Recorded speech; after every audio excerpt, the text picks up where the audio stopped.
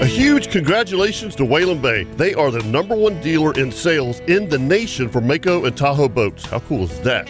Hey folks, Captain Kevin Favor here for Whalen Bay Marine, and I've been telling you for years how much I love the Mako Pro Skiff series. They're an absolute inshore fishing machine. But don't forget, they also carry tracker boats, Nitro Performance fishing boats, Sun Tracker pontoon boats, and Tahoe boats. Now you want some bigger news? Whalen Bay is now the dealer for Ranger boats. The new Ranger saltwater bay boats look amazing. Also Ranger aluminum series and Ranger pontoons, which are perfect for fishing and just relaxing. So now, no matter what your boating needs are, Whalen Bay has you covered. And I can promise you that when you buy your new boat, all the folks at Whalen Bay will make sure your boat is rigged correctly and in a timely manner. You can do all this at Whalen Bay in St. Augustine, located at 845 State Road 207, or give them a call at 217-3778, or visit WhalenBayMarine.com. Whalen Bay Marine, your authorized dealer for tracker boats, Nitro, Sun Tracker, Tahoe, Mako, and now your full line of Ranger boats. And remember, every day is a boat show at Whalen Bay Marine.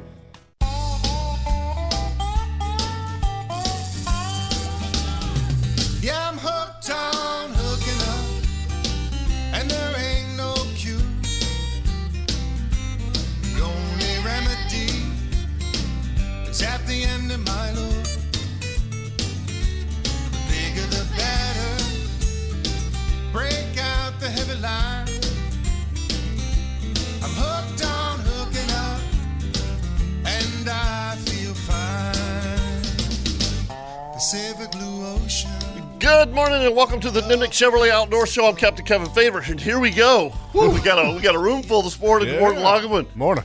Mr. Dave Edwards, Captain Chip Wingo. Good morning.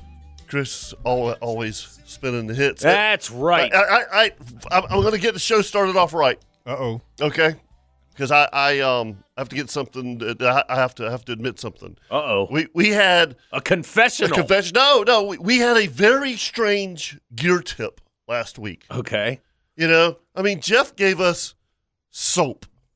Right. And I'm like, what the hell? Okay, man? and it was Defense soap. It was Defense soap. Bottom of the barrel in terms of gear tips, Yes. right? That's what you're thinking. That's what you're thinking. Stuff is awesome. Thank you very much. Stuff is awesome. Thank you very much. Yeah, I'm telling you. And my wife, Carrie, loves it. Really? She loves tea tree oil anyway. You know, I was going to send you a text and say, hey, did you ever try the soap? Isn't it great? It's awesome. I'm telling you, it so really different. is. You ever hear of it, Dave?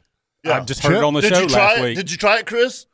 No, I'm mid-bar on my current soap. Oh, dude, trust me. I was Throw the mid-bar bar too. away. Yeah, I can't do that. I'm just not that kind of guy. It drives me Chris crazy. only takes showers on Saturdays. Yeah, Listen here, Dave. Unfortunately, after the show. Let me tell you, I will shower once a week whether I need it or not. That's right. Yeah. It's crazy that you get excited about soap. Yeah, that is crazy. No, but when you wash your face and your hands and your arms, it's lathered up. It's lathered got up. a nice feeling. The smell, the smell, and I just thought I'd throw that out there because it is really good. It is. Yep. It is, Yep. and it's all natural. The weirdest gear tip ever. Well, and one of the reasons why coming from the guy who gave bread. One of the reasons why that was cooking tip. That was exactly not a gear tip. One of the reasons why I think it's important to share something like that is that, look, the reality is that we live in a tropical environment where it's incredibly hot, it's incredibly moist, and unfortunately, when you live in that type of environment, you can get, whether it be and I here's all the thing. kinds of things going on with your skin. Chip and I, this time of year, we're really hard Sweating on our skins. Yeah, I mean, rear ends off. and we're in bleach all the time. I mean, Yes. our hands our skin is very vulnerable to all the stuff that we do with fish slime. I mean, there's so much stuff going on, and to be able to get clean. Yeah. I mean, I there was a guy that I saw who started running charters a couple of years ago, and he's like, man, I've been bottom fishing, my hands are all cut up, and I'm like, dude, do you keep a little bit of bleach water around? I said, because you're going to get an infection. Oh yeah, you know, and he's done that now. You know, he has a little bucket. I do that all the time. I always have a little bit of bleach water, and when all the snappers and you get cut up, man, it stings, it hurts, but I don't get infections. Now, Kevin would be a part owner, Dave, in Defense Soap if he were saying, I keep a bar of Defense Soap on the boat that's for right. those moments. I'd be an investor. Hell yeah. Yeah, I actually keep mouthwash on my boat. Little travel bottles. Okay. Just when you get nasty, like you're chumming or whatever it is, or you get something, stinky fish, put it on there, rub it on your hands. On my hands, and you're good to go. I'll be darned. I never because it has alcohol in it. And an antibacterial, whatever it is. I just got a little bottle of Scope, and I think Ron taught me that. When we were fishing at the bluff or something, and it's handy. Gets stink off your hands. Yeah. I would have liked to have a little defense yesterday, so y'all can appreciate this soap story. Okay. I was at a camp house, left my soap in my truck, got up and was getting a shower to get out of there. And I get in the shower, and you know the deal. There's like 8 bottles of scent free that everybody has brought to the camp and left. Yeah. And all of them were empty. Oh no! And so you're trying to get I had a potpourri out of like 6 of them, trying to get some soap. Adding a little water in each bottle, shaking it up, pouring it on you. Yeah, that's great. Yeah, that's great. Yeah, but just to kind of wrap that defense soap thing up, Chris, you got to try it. Don't wait on your other bar, seriously. But it is true that tea tree oil and eucalyptus, which are some of the natural ingredients in that bar soap, are antibacterial, have antibacterial properties. And so, when you have something like that, somebody has to try it to become a believer in what you said. Yeah, exactly. Sure. You know what I mean? No, I do. That's why I brought you each a bar soap last week. Is to Outdoor try. Show research. I can't believe I'm saying this is getting committed to tape, but I trust you. Okay. Yeah, that is. I trust you. That's pretty scary. And you asked about what the smell is. Tea tree oil and eucalyptus. So it has some smell. And it's not like you don't want to wear that. And washing that. No, like when you get out of the shower and you walk by somebody and somebody's not going, oh, what the hell? No. It's nice. Tea tree oil is nice. It's very subtle. Yeah. Okay. After you're all done, it's not like it's a heavy. Dead show. It's not perfumey. Right. Yeah. They're getting kind of soft on us. Yeah. Chip. I know. Well, they have it in body wash also. So if you like using the body scrub, they have a bunch of different options. They've got peppermint. And all kinds of stuff. Top Gun's like he's taking notes right now. I know. He is. Right. He's gonna be firing off heavy.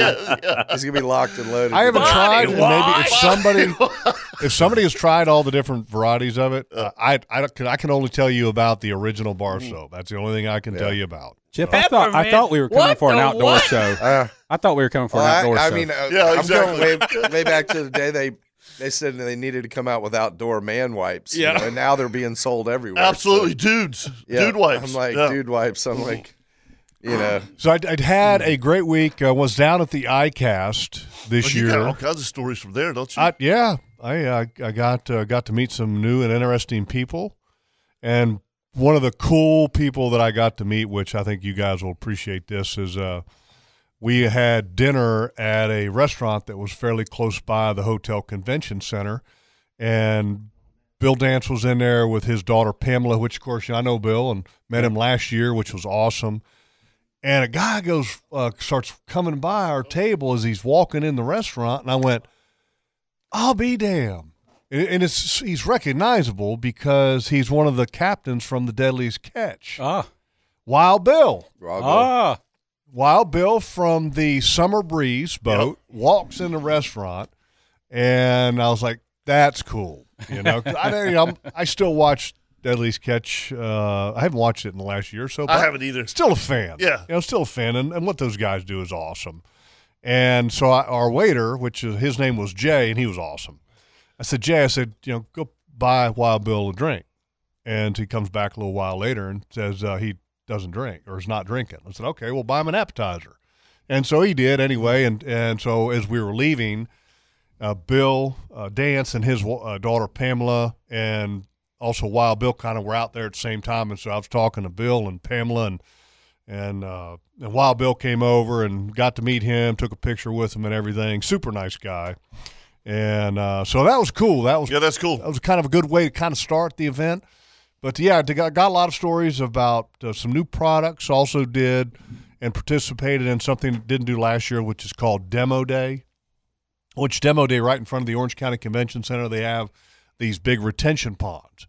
And so right there at the retention ponds, you can go and try different things on the water, whether it be, stand-up paddle boards, kayaks, fishing rods or lures. You can try them right there on the water. And so that was a lot of fun and an interesting story, and you'll get a kick out of this because when we were working our way down the line of the demo day, we stopped at Old Town and Hobie, and there's stories about that later. But as we're working our way down the line, we come up to the Sunglass Hut, which is called Bajio, B-A-J-I-O, which Hagen carries those things. And so we stopped by there. And so talking with this guy at the Bajio sunglass, try it out kind of a thing, and it was outside. And somehow the topic of snook came up. We were talking snook fishing, and this guy said, I fish around Jensen Beach a little bit. I said, that's cool. I said, I used to know or talked with a guy down there years ago because I said I used to go down there and fish. And he goes, well, you're from Jacksonville, right? And I said, yeah. And he said, you know Danny Patrick? And I said, yeah, I know Danny. I said, I bought my boat from Danny when Best was back when Danny Patrick owned Atlantic Coast Marine. And I said, yeah, I know Danny. And I said, yeah. So I said, the reason that I kind of know Jensen Beach a little bit is that Danny Patrick used to go down there for dealer meetings and fish. And so he introduced me to a guy by the name of Mike Holliday. Mm-hmm. And I said, and so everybody starts laughing.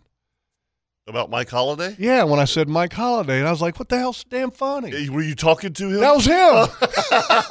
He holds his badge up and goes, I'm Mike Holliday. That's me. That's funny. And I was like, oh, man. I said, Mike, what's happening? And he goes, man, it's good to put a, face with a name. Yeah. Or face with a voice because, we had talked on the phone all the time. But you never met him. Yeah, I never met him in person. You had no idea what he looked like. Well, I mean, obviously. I kind of did because a couple reasons. One, he did the Florida Fishing Report from that particular area on Sportsman's Florida Sportsman or whatever, some TV show. And then he has been an active writer in various publications all around the state, and he's also the marketing guy for Captains for Clean Water. And then when they have the Florida Skiff Challenge, he's the one who helps do a lot of the publicity for that. Okay. Yeah, I know him through Chris Peterson with Hells Bay. Yeah, exactly. And so, awesome guy, and he's loves the idea of coming on the show. So he's going to come on the show a couple times, and we're going to talk about a couple different things because you know me. When we got on the conversation, I was talking to Mike. One of the topics that came up was facilities. Remember my conversation coming back from there after all those years, and still to this day. When you go down there and you try their boat ramps and everything else, you go, how come we don't have things like that? Chip and I have had that conversation. Same way as South Florida. Yeah. I mean, you get to South Florida, they're nice, clean. Fish cleaning stations. You get in and out. Macerators. I mean, it's like it's uptown, man. Yeah. Got on a great conversation about that with Mike, and we're going to have him on because he has a lot of insight into why their area has what they have and why we have what we have. Okay, I'd love to hear that. And it's you want to talk about very interesting. Yeah. This is good stuff. And then we're going to talk to him also about fishing down there and also the whole Captains for Clean Water thing and how that's going. And I wanted to stop by because Hells Bay, Chris was down there, the owner of Hells Bay. Yeah. And I was Chico and all that in the booth. I was walking down the aisle, and we were going to a meeting at Old Town and saw Hells Bay and saw Chris like about 15 yards away. Yeah. And I was like, I want to stop back by in there, and then I just got sidetracked. There's so much to see and do. You want to talk get about overwhelmed. easily getting sidetracked? Oh, yeah. Yeah, there's a lot going on down there. And it's really cool. It's like an annual you get to see and talk to people you don't get to see all year. Right. And you see, whoever it is, Brian Dufek or whoever you see down there, you only see him once a year, and it's kind of nice. I got some interesting stats that were released from the ICAST show, and just to give you an idea of some of the data, and that they had 12,000 people go through the ICAST, which is I think is a record. Yeah, and keep in mind, it's not open to the public. No. Right. No, and here's a couple things that the America Sport Fishing Association released. More than 12,000 representatives from global recreational fishing industry were in attendance.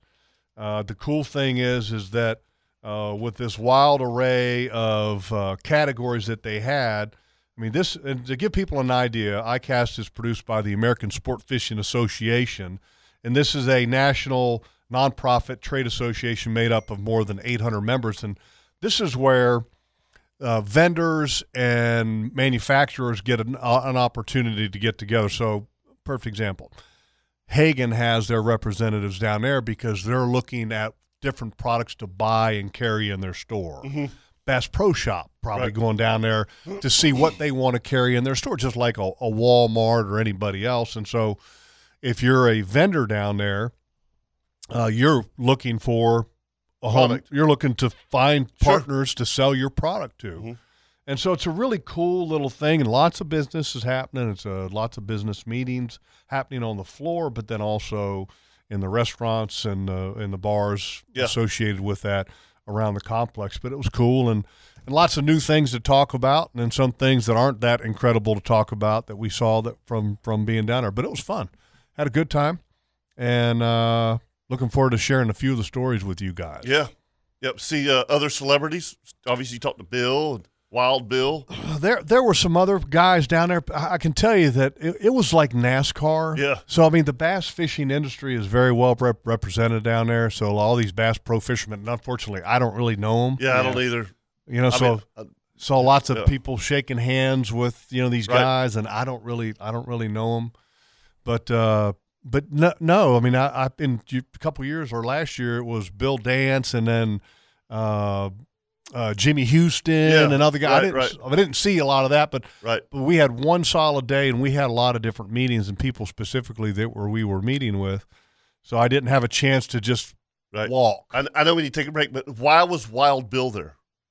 Who was he representing? He has different sponsors. Okay. With it might be Garmin or like Simrad or something. He's got like clothing, Grundon. Okay. Sponsors yeah, that him would make sense. and things of that nature. And Wild Bill is he used to run recreational fishing charters, so he was in the crab industry for a very long time. Okay. And then was running recreational fishing charters for a while, and then had an opportunity to get back into the crab business, working with the Discovery Channel kind of thing, and went back in with that. So, yeah, he's got lots of connections, I guess, through that industry. That would make sense. But yeah, so cool. So let's take a break. We come back. We got a lot to get to. Chip Wingo in studio, Mr. Dave Edwards from Tall Tines Consulting. We're going to talk a lot of hunting preparation. Mm-hmm. We're going to talk a lot of fishing, a lot of ICAST, a lot of local fishing, and there was a winner yesterday in the Greater Jacksonville tournament, the Kingfish tournament. What was the size of that one? 49. 49 pounds. Tommy Rady won the ag yesterday too with 70-something, I think. 70-something pounds? Yeah, I think 39, 34, something like that. Two categories. So the same guys won Ancient City. That's 2 in a row. 2 in a row. The same guy that won Big Fish? Yep. Yeah, Tommy Rady was 71.8. Yep. Got any idea where that fish might have come from? I had a long conversation with Mr. Paul Dozier yesterday, and no one knows. I mean, Paul's got his finger on the pulse, and they're not giving it up. These are local. These are St. Augustine boys. Now, and they it's typical. You find that spot that year, and those big fish hang there. Mm-hmm. And if you got it, you got it. I mean, that's just the way it is. And all those guys, I don't know, but Flagler Bottom 2 years ago, all those guys were catching all those 40s and 50s, and and so anyway, I know we can take a break. Yep. So we'll see if we can figure it out. Yeah, we'll here on the Nimnick Buick GMC Outdoor Show right here on 1010XL.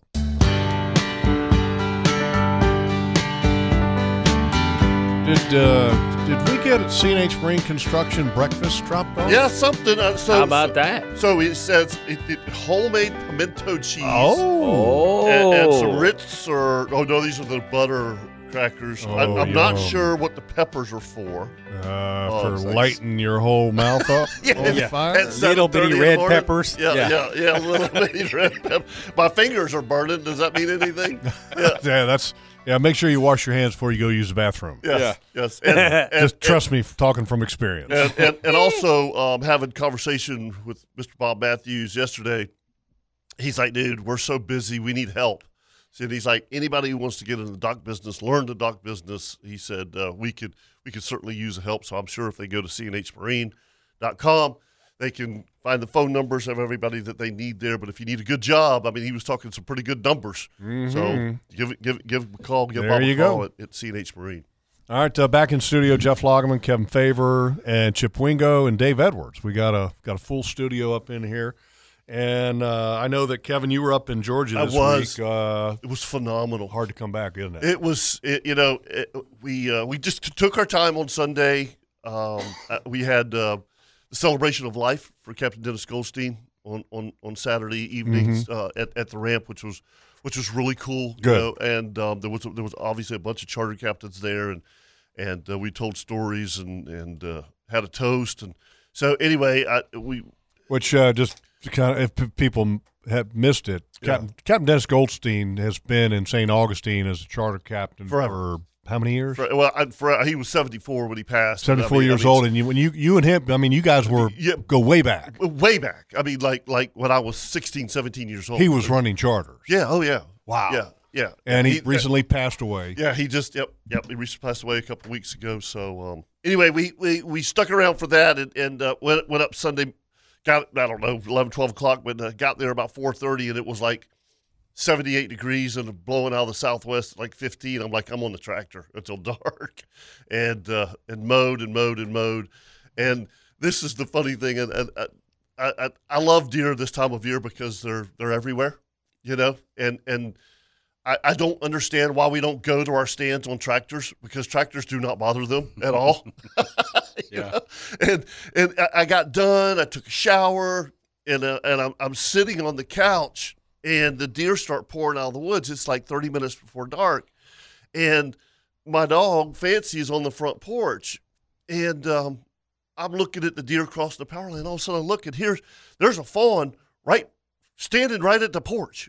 And I'm like, Carrie, come. How far away? No, like 6 feet. Oh. And Fancy's looking at the deer, and it was obvious that this little fawn had never seen a dog before. She was like curious, walked right up to the porch, and Fancy usually, will bark or something. She just kind of, but then when Fancy went woof, just a little under the breath, the deer came out of its skin and left. But it was Fancy so, go in pursuit? No, I have taught her not to pursue deer. Oh, good. I mean, she can pursue just about Merle anything. would have been on it. I know. No, I have.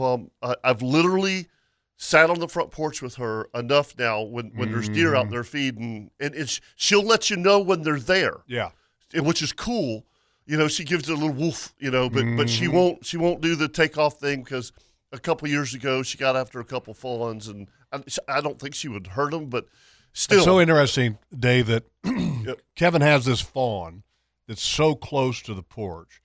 And James Schulte, a week before? Yeah, or 2 weeks before. He goes out to his little pole barn, and, it's open, goes out to the pole barn, and he's walking around a piece of equipment. There's a fawn sitting there in his barn. Barn, yeah. I mean, they're like humans. They're innocent. They don't know what to be afraid of. Right. Right. And how big are they right now, ballpark, the fawns that are? It varies. I mean, the one, it does vary. because our fawns have been born earlier here.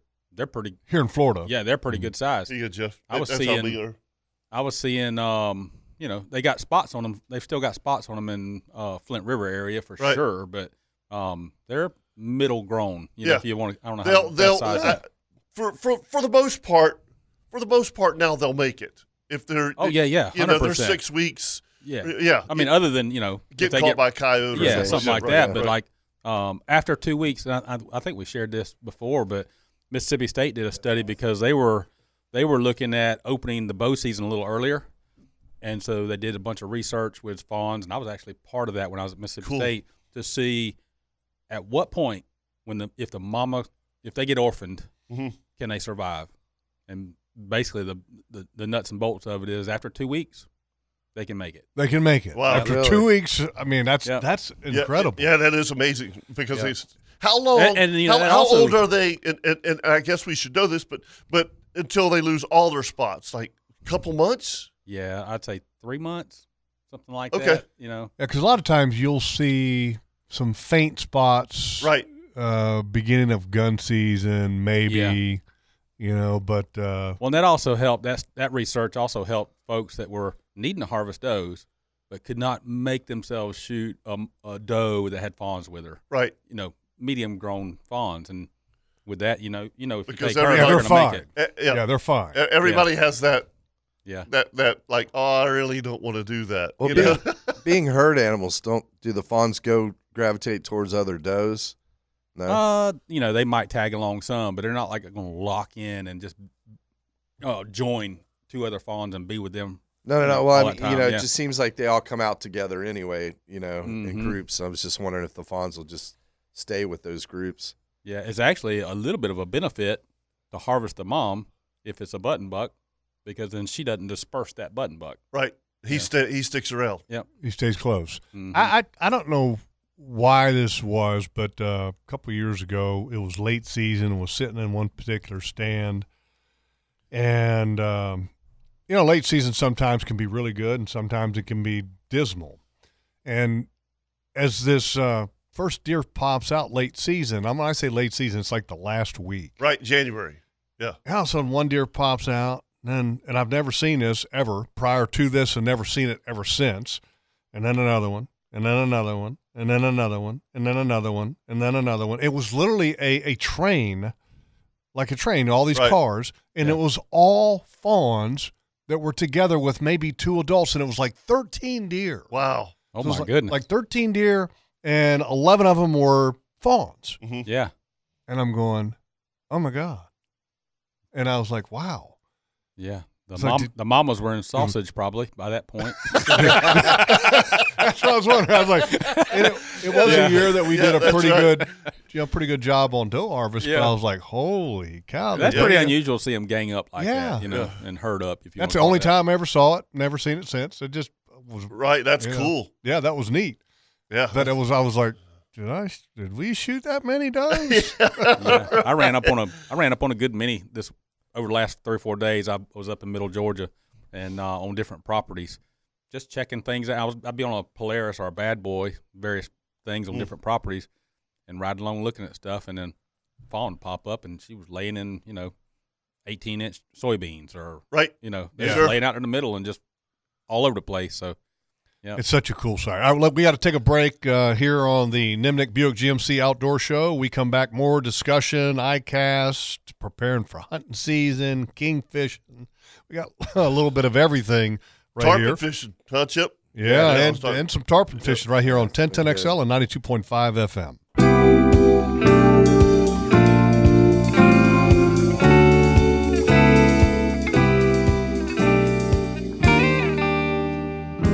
Yep, Steely Dan.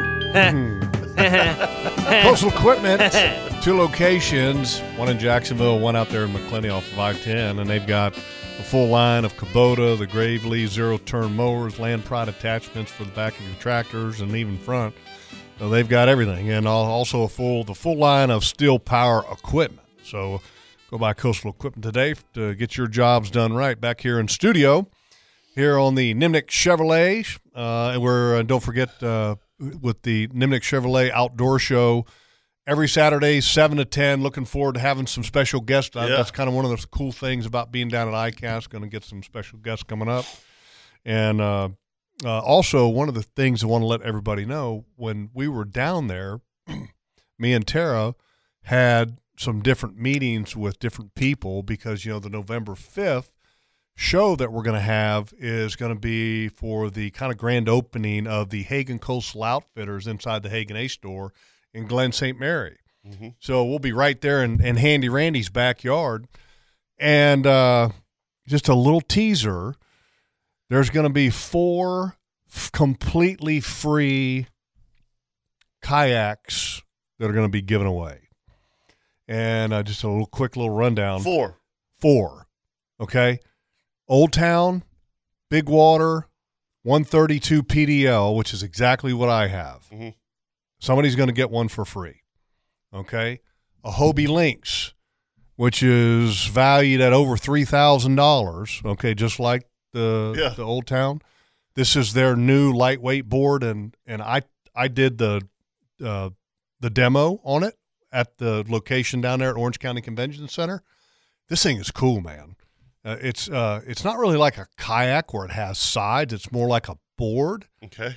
But it's super stable. It's wider, and it operates very much like a kayak. Has a pedal drive. You take the pedal drive and the seat off, and the thing only weighs 47 pounds. Mm-hmm. I mean, talk about highly that's cool. Carryable. So that's going to be there, and then there's going to be a Crescent kayak, and that's valued at I think nearly $2,000, and then Boat BOTE, which they've done the inflatable stuff, and they just came out with a hardboard pedal drive, and this thing's fast. 36 inches wide, streamline it rolls. Going to have one of those be given away as well. Cool. And on top of, swag and all this other stuff. When you say pedal drive, are these paddle board looking with a seat that you sit down and pedal? Some of them are. Okay. Like the Boat and then the Hobie Lynx, they both have more board shapes, whereas like the Crescent and then the Old Town are more kayaks, where you're sitting, and they're sit-ons, they're not down ends like the old kayaks, but the advancements in kayaks is pretty amazing. And so now that I think was definitely telling at the ICAST is that the number of kayaks and stand-up paddle boards that are being sold around the country and really around the world has gone like crazy. It's crazy. I mean, just think about Kayak Mike. Was 10 years ago, maybe a little longer than that. And people started tarpon fishing out of them, and I'm like, what are you doing? And now it's just like, I mean, you see people in kayaks every day on the beach. And part of what you're seeing, okay, now you're seeing a lot of kayaks. Well, the thing that kind of follows that is, okay, now you're starting to see a lot of accessories of what you can do to these kayaks. And the electric motor options for these things kind of have been reserved for the autopilot Old Towns, which has the Minn Kota GPS-enabled trolling motor in it, which my son Dylan has one, and it's an incredible machine. Now that you're getting aftermarket add-on capabilities, so of adding these electric motors that have these lithium super lightweight 12-volt batteries or whatever they are, and I'm talking they're Kevin and you guys, I'm telling you, at the demo day, there was some kayaks and paddle boards that were toting around that little pond. That were rolling. I'm talking waking with these electric motors. We're getting up to how much money.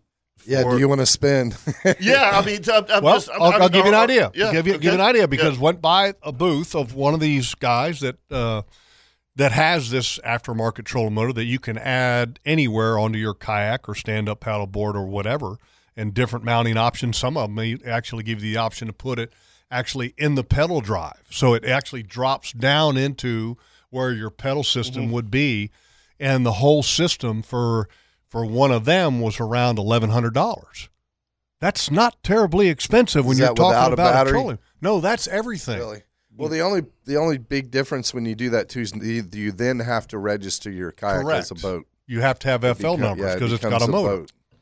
Okay. So, but that's not near as expensive as I thought it would be. I mean, think about buying a trolling motor for the bow of your bay boat. But I mean, if you start talking about these accessories plus the boat, I mean, you're starting to look at $8,000-$10,000. Yeah, you take a Hobie Pro Angler and rig it all the way out. Right. And you're talking $6,000-$7,000. Well, Hobie is as far as price points, they're at the top of the realm. Yeah. Okay. Yeah. So I mean, you give you an idea just at what like Hagen carries. You've got Hobie. They're at the top of the price point. And then below that, you have the Old Towns. And then below that would be the Crescent kayaks, okay?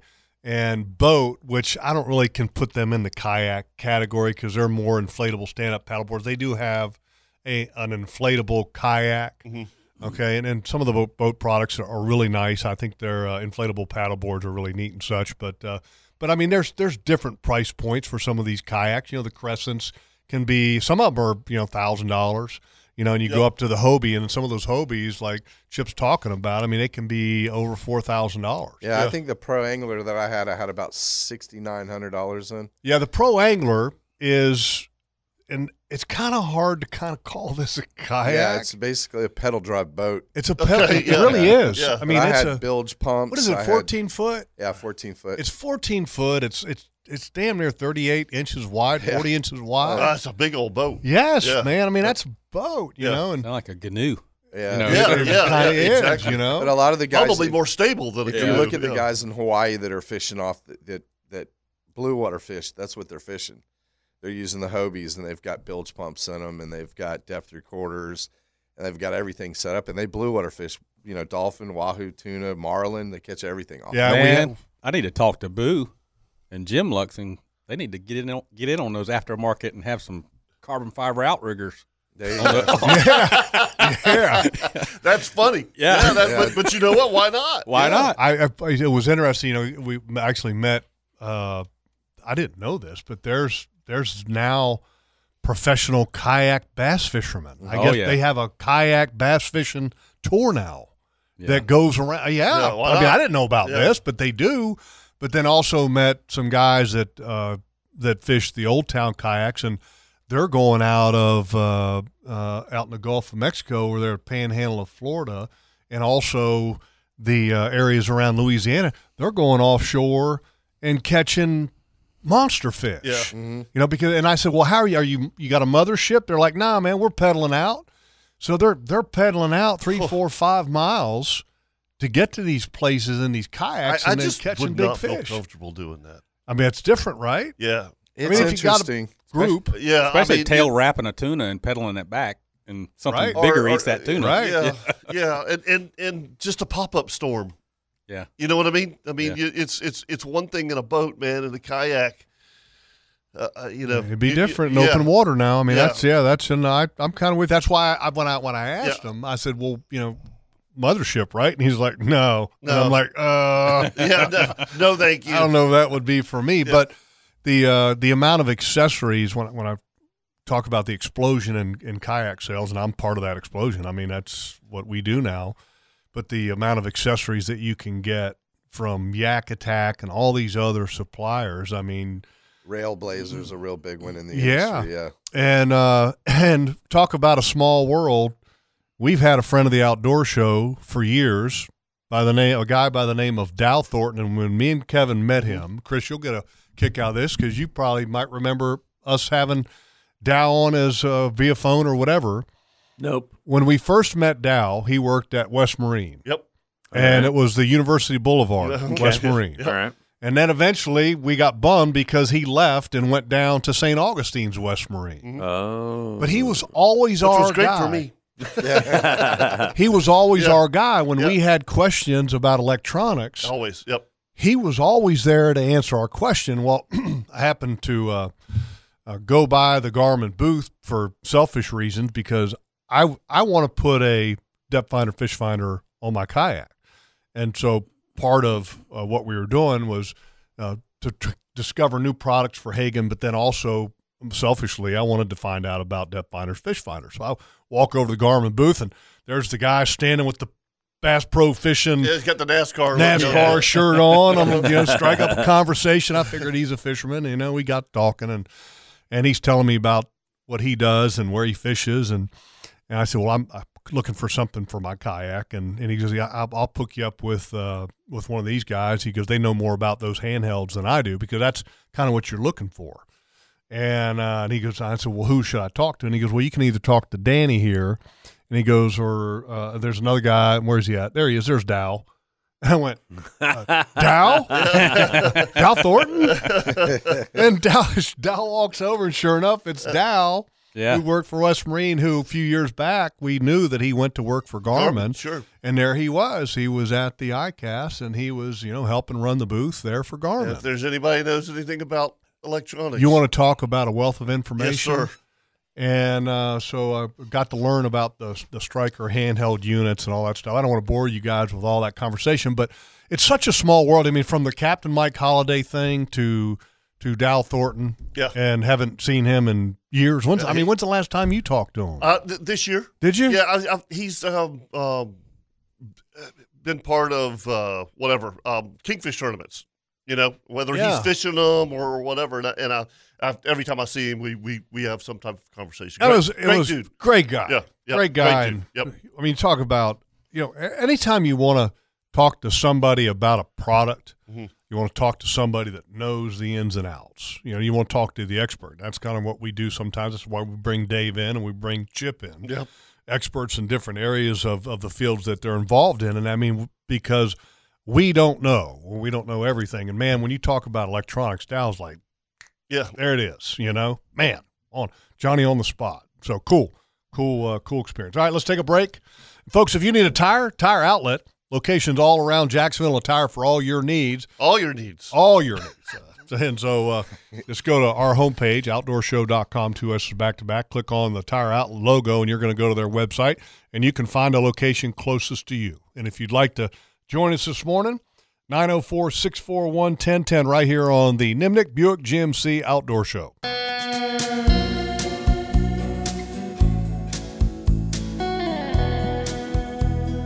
This might be one of the coolest songs that ever. Yeah. Chris Isaac, Wicked Game. Atmosphere, got one of the man. hottest chicks in it, too.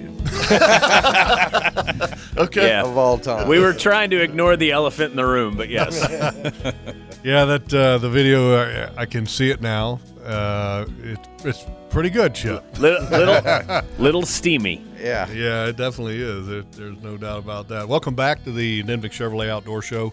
Got a full house here in studio. Jeff Lageman, Captain Kevin Favor, Captain Chip Wingo, and Mr. Dave Edwards, Tall Tines Consulting. And, one of the things I think that I was so excited about a week ago or so, go up, you're starting to kind of get your mind ready for deer season as far, and part of getting your mind ready is getting things ready. Yeah. And, we're thinking about food plots here, getting them ready, what's it going to take to get them ready. So I hooked up the Batwing mower, and Kevin, I know you were mowing this week. A lot. And there's always a timing to everything. Mm-hmm.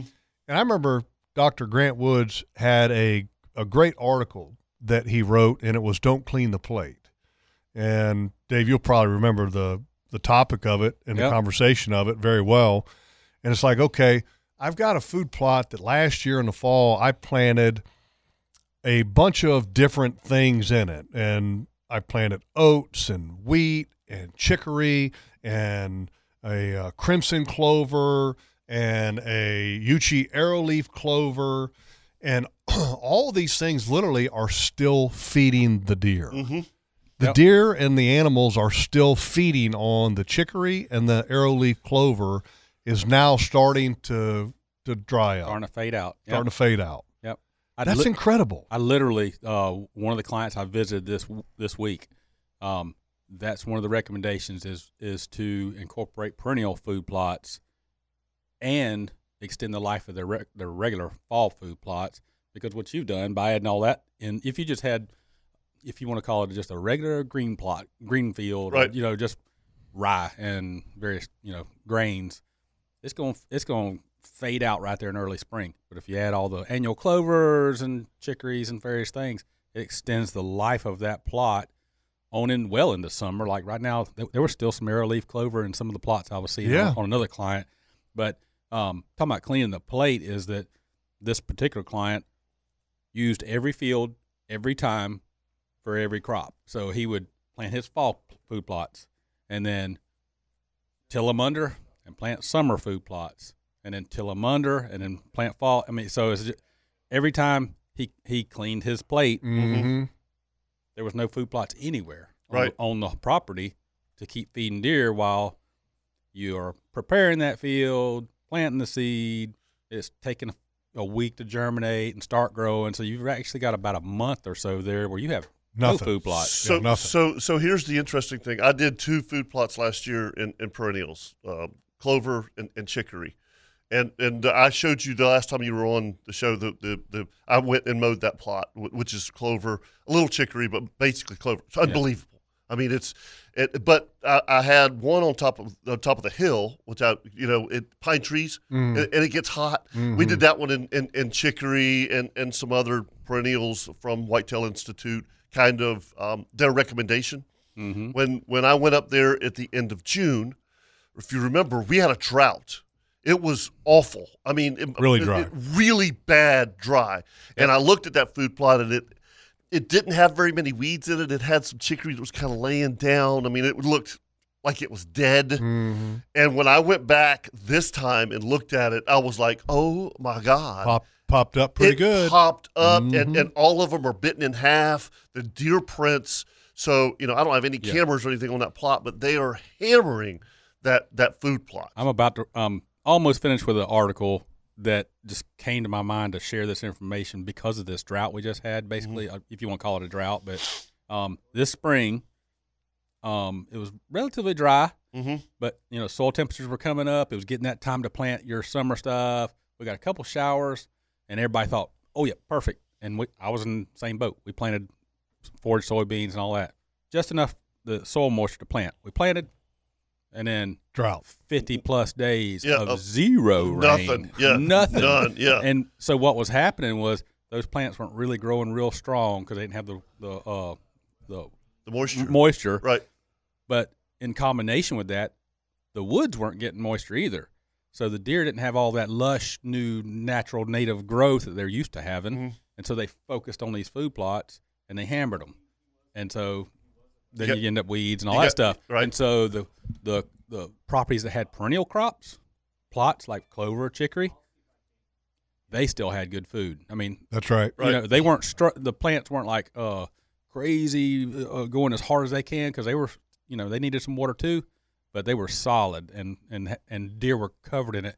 In fact, in June, I was on the Flint River area, went out at night with a FLIR night vision. Yeah. Like 40 deer on. You got night vision? No, the client had it. Yeah. But I mean, maybe something good for everybody to know. Don't feel bad that your summer crops look bad and horrible this year because it is a common scene across the deep South here of plots looking terrible. But we went out; his plots were looking terrible. We went out that night, and he also incorporated perennial food plots based on the recommendation before. And he said, I want you to see something. And we took off. There was like 40 deer in an acre-and-a-half food plot. Yeah. Wow. I mean, it was just white dots everywhere. Every food plot we went to that was perennial, they were all over them. Yeah, so it was saving, save the game a little bit. Yeah, that's one of the using no-till at all. No-till methods, as much as we can. Yep. Okay. Yeah. The one thing what Chip is referring to, which we call no-till, no-till farming practices became popular to make sure that soil erosion, soil issues aren't a problem. So you no-till, you would kill everything on top, and then this machine, which is a no-till planting drill, plants food plot seed at the proper depth, the proper spacing, and the proper amount without even having to turn soil over like farmers would tractor and harrows and till the ground and turn it over. Yeah. And the discovery was made twofold. One, every time you turn the soil over, you open up a whole new seed bed of weed seeds, which is a major problem. But then also you're constantly tilling the soil. Now you're compacting the soil with multiple trips on the tractor through years of use. And then also the no-till practice, you can actually plant a new plant right in a plant that's currently growing. Mm-hmm. Drill right into it. Just drill right into it. The other big thing is every time you plow, turn the soil, you're disturbing the whole nematode and helpful bacteria, your whole soil profile that you're building. You just turn the world upside down, and they got to start over. So I mean, I've even watched Dr. Grant Woods. He doesn't kill it anymore. He just mows it. Yeah. He just mows it down and drills right in. He's like, he doesn't even use any herbicides anymore. Yep. Yeah, that's another strategy. Some people won't. Some people, will use a what we call selective herbicide to kill maybe a grass weed. Right. And then they're following it up with something that may be a legume, and so it won't die with that particular herbicide. So, I mean, there's so many different things that they get creative with. But I will say that when and this is kind of through a couple years of trial and error, and then also thank goodness for the Quality Deer Management Association food plot book that they came out with a couple years ago, which is like the gospel. Yeah, like a food plot Bible. It is the food plot Bible. And I incorporated the chicory and the different clovers in, and that has literally turned what had started out years ago when we started planting food plots, like Dave was talking about, that would last a couple months. Now my food plots are feeding deer, so I'm planting the first week of October. So October, November, December, January, February, March, April, May, June, July. I'm feeding deer now for 10 months plus. One annual planting. On one planting. Well, yeah. And that's when I planted my chicory, obviously, first week of October last year. And they're still, I mean, my clover plot's unbelievable. And years ago, I had planted different clover species, and there's so many different clover species. Tons. But I kind of had fallen into this groove with the Uchi Arrowleaf, which is a mainstay. That will never change. I like that one. Because that one goes later in the summer than a lot of them. And that's an annual. So it has to go to seed to regrow the next year. And then Crimson is good. But, man, the Bulldog Red, if you can find it, is one of the best. But then years ago, I planted a White Ladino clover. I still have a few patches of White Ladino clover that were 10 years ago. Yeah. Or longer. Yeah, isn't that crazy? Yeah. So I have a question for you about seed. How long is seed good? If, say, we bought last year when we went and bought, and we still have bags. That's a good question. That is a great question. It can last a long time, like 2, 3, 4 years. Okay. But here's what I'd recommend. Get you some wet paper towels and get you 20 seed out of that bag. Put them in it, fold it up, put it in a windowsill, and it sprouts. Use it. See what your germination rate is. Okay. Yeah, and if it's 40%, well, you got 40% probably viable seed in there. You just need to know you need to put way more seed out to get the crop you need. Exactly. Thank you, because we have way too much.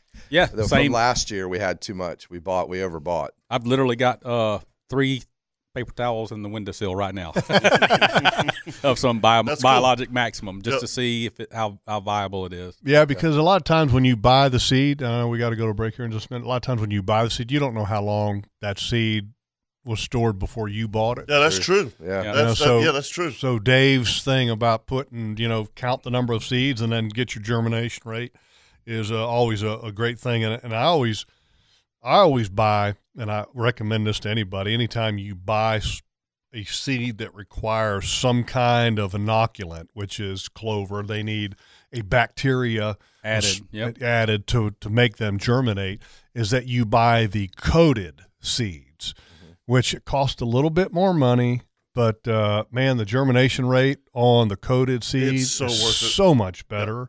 Yep. And it's way easier to do, and you're not having to add the bacteria to, and it's not like, when I say bacteria, people probably wondering, oh my God, how can you handle bacteria? It's bad for you. It's not the kind that are bad for you. No, but it's like a rhizome. What do they call a rhizome bacteria? Yep, rhizomal. But it's just messy to do. It is. Right. You're adding, Coke or whatever to the seed, and you're mixing with your hand. You turn completely. It's like mixing black cow into a seed mixture. Something I'd recommend too. I know we need to go to a break. Is adding those enclosure cages on your food plot, because sometimes people think that they put the old seed out or mix it in. They go, man, that seed was bad. Yeah. Most time it's not, and most of the deer just hammered it. Yeah, yep, that's right. Yeah. By the way, when we were talking about inoculating seed, what Dave was talking about using Coke, because Coke is sticky, so you're trying to get this material, which is kind of like a what's the best way to describe it? It's kind of like a talcum powder. Yeah. But it's dark, black. Yeah. Okay. And so you're trying to get this to attach to these little teeny clover seeds. And so you're trying to use something that is sticky, Coke or whatever. And I came up with this idea a few years ago, because you're trying to mix all this in with a seed. So, you put in a bucket, you put the black stuff in there, and you take a stick and you're stirring it around with some Coke or whatever. Well, we went out and bought a little mini electric concrete mixer. Perfect. 250-pound bags of seed in there, hit the button, and it starts turning, and you shake a little bit of water or Coke inside of there, and then dump all that black powder stuff in there. Like you're making gumbo. It was awesome. Yeah. Anyway, all right, let's take a break. We come back. I think Dave's got a gear tip of the week, right? Is it your gear tip? Yeah. Yep. Yeah. Dave's got the gear tip of the week right here on the Nimnick Buick GMC Outdoor Show.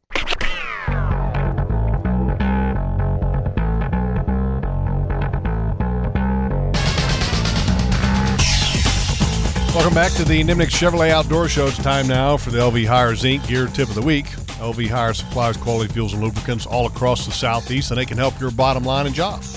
All you got to do is go to lvhires.com to learn more. This week's gear tip comes from Mr. Dave Edwards, and it's a Placino. Is that Placino? Name of the company. Placino vertical fishing rod holder.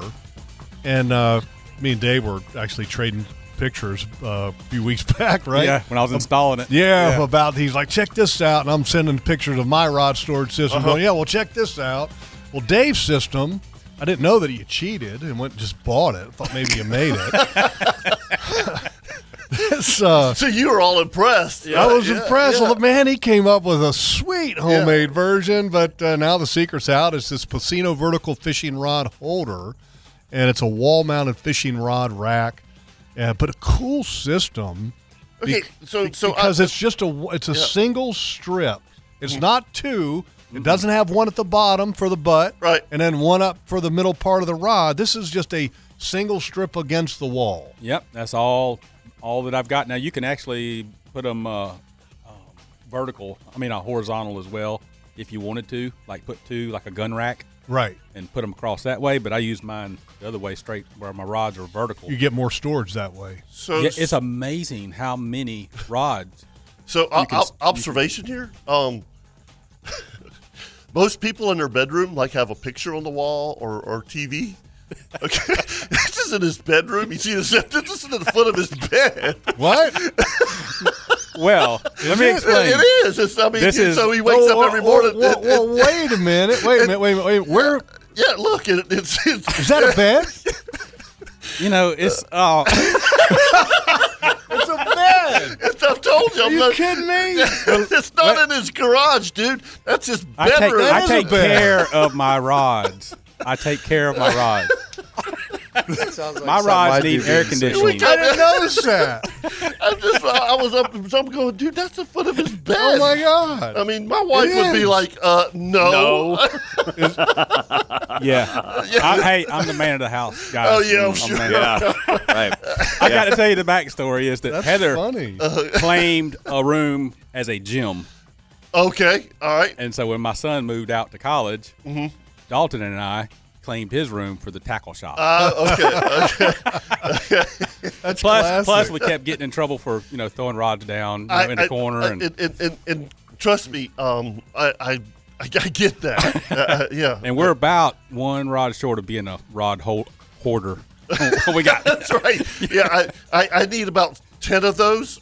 Yeah, but let me tell you. I mean, in all honesty, that is so far. I've only been using it this summer.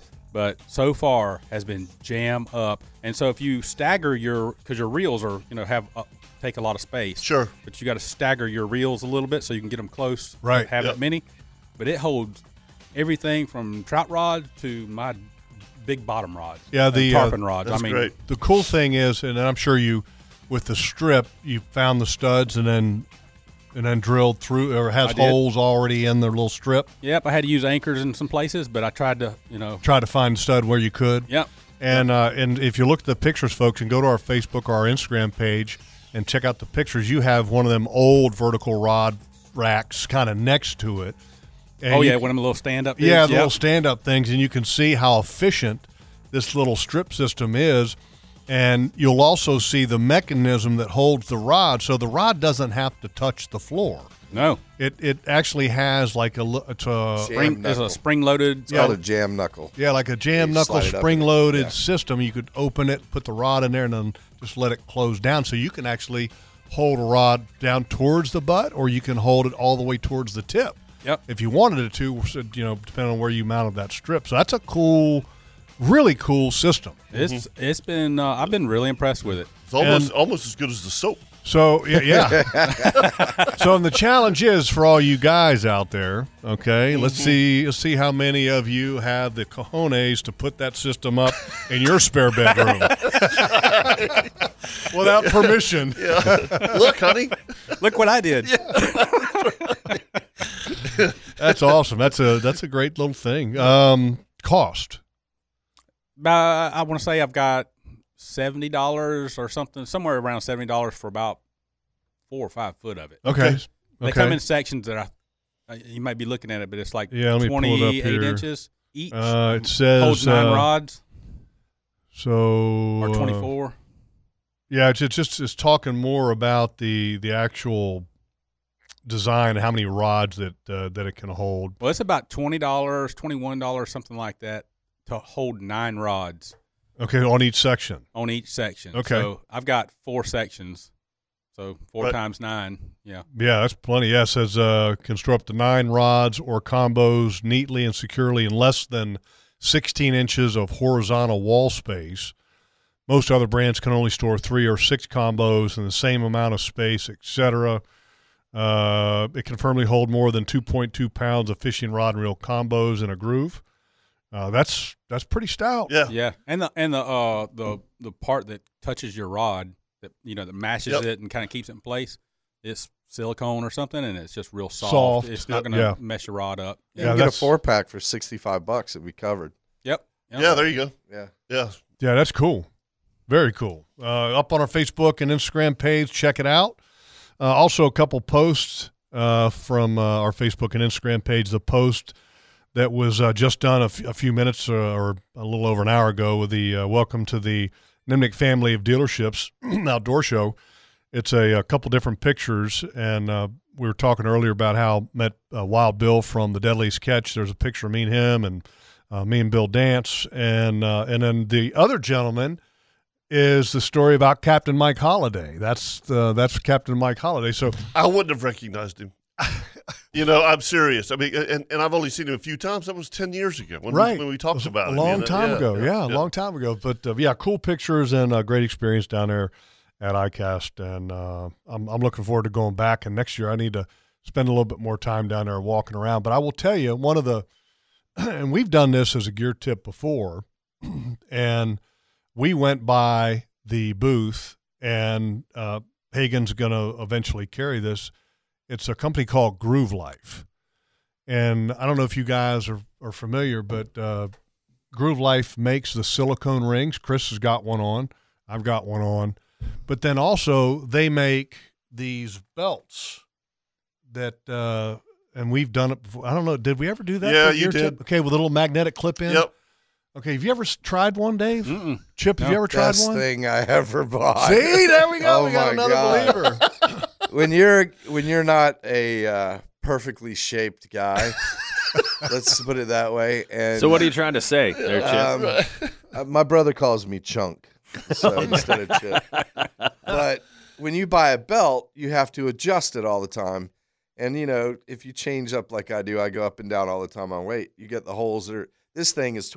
And it stretches. It gives you a little bit of stretch. Oh, it's perfect. Yeah. And you can still get a gun in it too. It was neat because when we were actually walking towards another booth, Yak Attack, to talk with those people, and as we were walking, all of a sudden we walked by Groove Life, and I'm like, pulled right in there, and got to talking with this guy, and I said, hey, look, we're going to come back with some of the guys from Hagen later in the day because I love your stuff, And I said, look, I got every one of your colors. I got the tan, I got the brown, I got the black, and I got the Mossy Oak Bottomland belt, which they do make that, Dave, in the Bottomland. Mm-hmm. And is there any better pattern than that? No. There is not. That's the original pattern that they started with, Mossy Oak started with, and to this day, it's my favorite, absolute favorite pattern. Well, guess what I got while I was down there?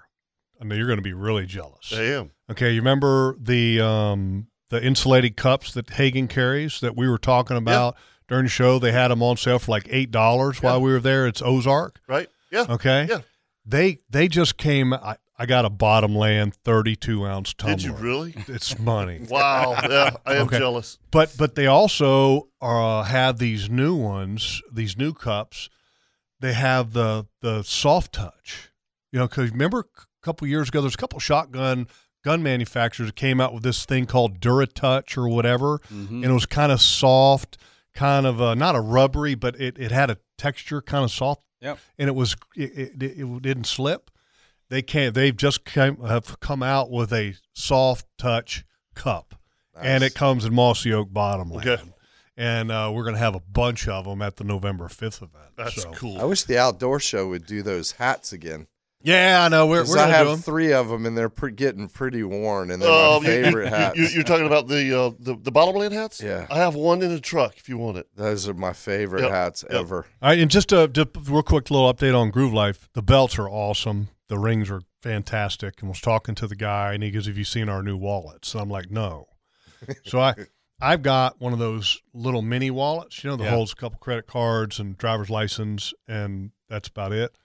They have a new wallet by Groove Life and the hard part is that when I carry that little wallet, I also have the middle section, which you got all kinds of little cards jammed into. Yeah. And you can't get them out. Right. It's an act of God to get the ones out of the middle. They're all stashed in there and tight. Yep. Groove Life has got these new wallets where you you just push this thing and it literally slides all those cards right out. Groove Life. And it has a money clip on it. So anyway, let's take a break. And if you'd like to join us here this morning. Talk some tarpon fishing when we come talk back. some tarpon fishing. Because I want to talk Cumberland Island. And if you'd like to join in, 904. Dave don't want to talk about Cumberland Island. Let's stay down south. But if you'd like to join us, 904-641-1010 right here on the Nimnick Buick GMC Outdoor Show.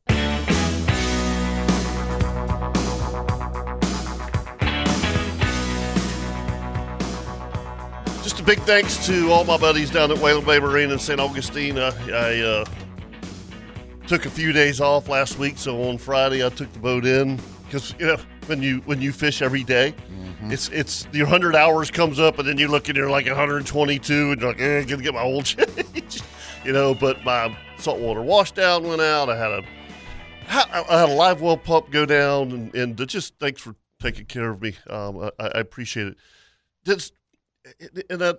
Dave, you probably experienced this somewhat at Cabin Bluff.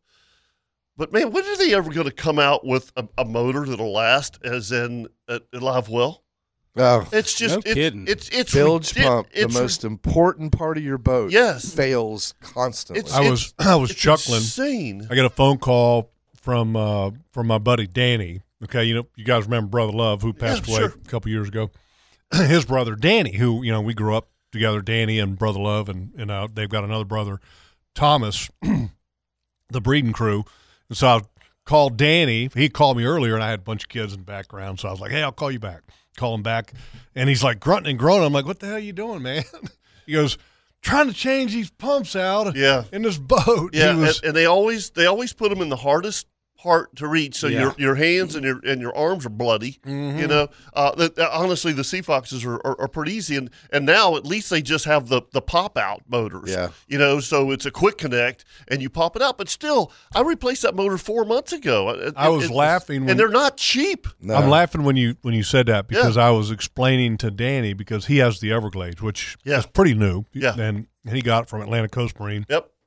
And I was explaining to Danny that years ago, they didn't have those pop-out cartridges. No. And you had to change the whole damn thing. You had to get in there, and I'm talking get in there deep. Yeah. Yeah, you had to have logman arms. That's right. No, I can tell you this. Logman arms didn't help you much because what you had to be is this carnival contortionist. Yeah, that's exactly right. Okay, to be able to find a way to get to those pumps back in the day because the reality is when they put a lot of those things in, they're putting that stuff in before they're putting the top of the shell of the decking onto the boat. Yeah. They're not worried about that pump going out. They don't care. No. But, I'm glad to hear you bring this up as professional captains, and I've always why every single time that bilge, that's the most vital thing you have on the boat. Yeah, it happens. There's no question. Every time I do my 100-hour service, annual service, I'm replacing some kind of live well pump. Yeah. And probably the switch on the bilge or the bilge itself. It's always something. So I took a bilge pump the regular one that has the strainer that you would screw down and then pop it in, and put 5 foot of hose on it and ran 20 foot of alligator clips on it. And it stays in a dry bag on my boat, so that when the bilge goes out, just in case. That's a good Chip, I've got the same That's thing. a great idea. You drop it in, and it's Do me a automatic. favor. Take pictures of that. Yeah, that's right. Because we're gonna do that as a gear tip or a ring power tip in the future. Because I think that's a great. The only time that I almost sunk is when the bilge pump. For the guys that go offshore, having what you're talking about, shoot. Some of the guys even carry a little lithium battery with them just for that they keep charged in case they need it. You were talking about how hard it is to get to them. That Hell's Bay Estero, that 24 that my client friend bought, unbelievable. You open up this hatch, you can step down inside it. I'm like, oh. One of the things Chris told me when they were building that is they interviewed and took the input of good for him. Lots of fishermen. Yeah. And like storing 5-gallon buckets and cast nets and absolutely. And the live well's not priming, and they got a Seacock. I mean, what do you call beautiful. it? It's like I've asked 4 different electronics guys. I said, "Can you replace these 2 pumps?" They look inside. They go, "No," and they know they won't do it. Yep. They don't want to get involved with trying to do that. They'd rather do the easy stuff. Sure. You've got to find somebody who can stand on their head and reach down in there to get to it. And, of course, it's back on the splash well where your motor is, so you can't get to it. Yeah, but, and then you got all those wires and everything else. Yeah. So you got to try to push all that away. But anyway, I was just it's like I said, and they're like $60. I mean, they're not cheap. No. Yeah, I mean, I'm not even hardly getting 100 hours out of those things. By the way, Dave has his own version of the bilge pump that you're talking about, Chip, and he just airdropped me a picture of it. Nice. Is that the same kind of thing you're talking about? Exactly. Except to have a real big hose on it. Yeah. And it's a 1,100 gallon per hour, so it's quick. Yeah, that's what this one is. Yeah. I was actually in Ace and I used clear surgical, whatever that clear hose is, which is pretty rigid. I saw what looked like fire hose, that flat. I know what you're talking about. Yeah, expandable hose. Yeah, get a little bit more compact. Yeah, I saw that. Be nicer. And I thought, ooh, I'll replace that hose. Yeah. But what I was going to mention was we were fishing Paul's tournament, and we were just outside the inlet right there of Fernandina, and we had a sea tractor come out. Explain what a sea tractor is, because some people don't know. Y'all tell me what it is. It's a large humongous tugboat that pushes bones in their teeth. They can't get on plane, I don't think. I mean, it's like a humongous white water in front of them when they're pushing. Yeah, they essentially have a flat front with 2 big post bumpers on the front, so there's no curvature to make this boat go smoothly through the water. It's actually meant to have a barge in front of it. Yes. Or something to be pushing in front of it to act as the brake, I guess you could say, or to give it some kind of aerodynamic. So we were out, off the tip of the jetties, a half mile or whatever it was, and this thing's coming out, and we're trolling along. Dalton says, "Hey, Dad, you might want to turn the boat towards that," because we could see other boats, like 31s and all. Going up? Oh, my gosh, and they were like going nuts. So I turned the nose towards it, and there was, half second, 1 second intervals of these 2+, 3+, 3 foot waves. No way for me not to take it in the. I took it over. Yeah. Oh yeah. Filled the cockpit up, and I was going to tell you that I had this bilge in there. We had to open the floor hatch to get water in the bilge, so the bilge pump start kicking, because our weren't letting water out as fast as we wanted. Oh, the scuppers. Right. Yeah. I'm behind the wheel, and I'm standing in the water. Yeah. I'm standing half, to my knee in water. Yeah. And I didn't even think about my bilge. My extra bilge that I had. But we got the water out, and I think Greg, Dalton shared with Greg Simmons. He said he's seen 2 boats go down from those sea tractor wake. Yeah, I'll be daggone. Wow. I tried to get quarter into it. Yeah. But that's. I took it. Took it full on. Especially if you're slow trolling. Yep. You don't want to bring everything in for that. But that's tough. Those subs do that too when they come out. They put out. I've heard that. Wake. Kirk's told me about it's sketchy. Yeah. We were up there tarpon fishing and had one come out of St. Mary's. Yeah. And I turned around. I was in my flats boat, and it was no bow all the way in the air and all the way down, and just that big wash came over, and it filled my cockpit up too. Yeah, you got to be careful a lot of times when you're coming in an inlet where you've got like a tide and a wind opposite each other, or big wakes, where you come up a wave. And for a lot of new boaters, if you go too fast when you're coming down off of the wave, you're going to stick the bow into the next one. Right. Yep. And so you have to be really careful. And I almost learned the hard way off of St. Augustine. Mm-hmm. One time I almost stuck a bow, and thank goodness I didn't really go deep. I mean, just a little bit. Because a boat will go down like right now if you bury it into immediately. Immediately. And I can tell you that it was one of those situations where I was puckered up, buddy. Yeah. And was not feeling very good about. I was like, all right, your skills. It's time to go home. It's time to go home. It's not. I've had enough today. Yeah. I'll never forget that. This is years ago when I had the Intrepid. Me and my brother and Casey, his son, were going out the inlet, St. Augustine Inlet, and dude, I had a 31 Intrepid. I'm good, you know. I'm yeah. And I will never forget this because Casey was sitting behind me, on the live well, eating pizza, and I came off of a wave, went down, and it broke over the T-top. And I look back, and it completely, it knocked the pizza out of his mouth. It came down. So that whole wave came in the boat. And just like you, Jeff, I was like, it taught me a lesson. Thank God it didn't wash him out. Yeah. I really thought that it had washed him out of the boat. I mean, that's how bad it was. And I was like, I went out the inlet. And I turned around and I came right back because you can't turn around in the inlet. Not when it's like that. No. You can't do it. That scared me to death. By the way, Chris Stevens sent us a picture of his version of extra bilge pump with the long, with the alligator clips to go to a battery, and then he has that collapsible hose. Yeah, on his fire hose. Yeah, a little fire hose kind of where it stores a little bit easier, and it's stored with his.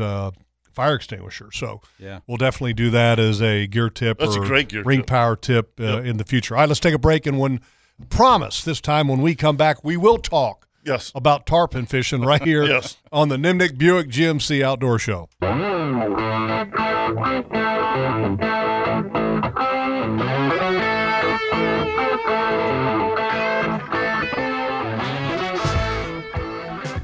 If you're in the market for a Cadillac, only one place to go. Claude Nolan Cadillac. Go to see our good buddies, Mark Helmet, Steve Bergen, all of them over there. If you need something to work on, call Paula. She'll set up an appointment, and when you pull up there, she's like, "You got a 7:30?" "Yes, ma'am, I do, Miss Paula." And they'll take care of you at Claude Nolan Cadillac. And if you're in the market for a pre-owned vehicle, they've got it all right there at Claude Nolan Cadillac, located on Southside Boulevard, just north of JTB. All right, so let's talk tarpon fishing because it's about that time of year. It's almost August. You know, I mean, we've been kind of dinking and dunking, Chip. Dave, whenever Cabin Bluff, fishing for Nadina, I would say that your tarpon fishing is about 3 weeks behind St. Augustine in the beginning of the year. So right now it's full blown, correct? Yeah. Yep.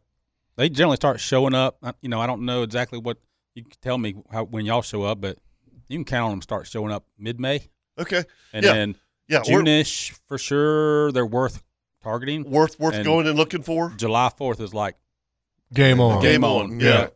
It's funny that you say July 4th was kind of game on because for the St. Johns River, that was always the date for me. July 4th. Like to kind of, when it got around July 4th, I'm like, all right, now it's that time. And so you put the tarpon rod in the boat and you look for them and you actually go out and some. I've had, by the way, target them. I've had some amazing tarpon reports from the river. I'm talking Buckman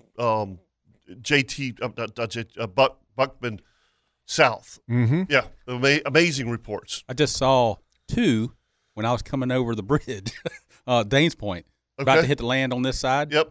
Whatever that is, that Mill Cove or whatever. Yeah. The water was slick, and I'm getting close to the docks there. Yeah.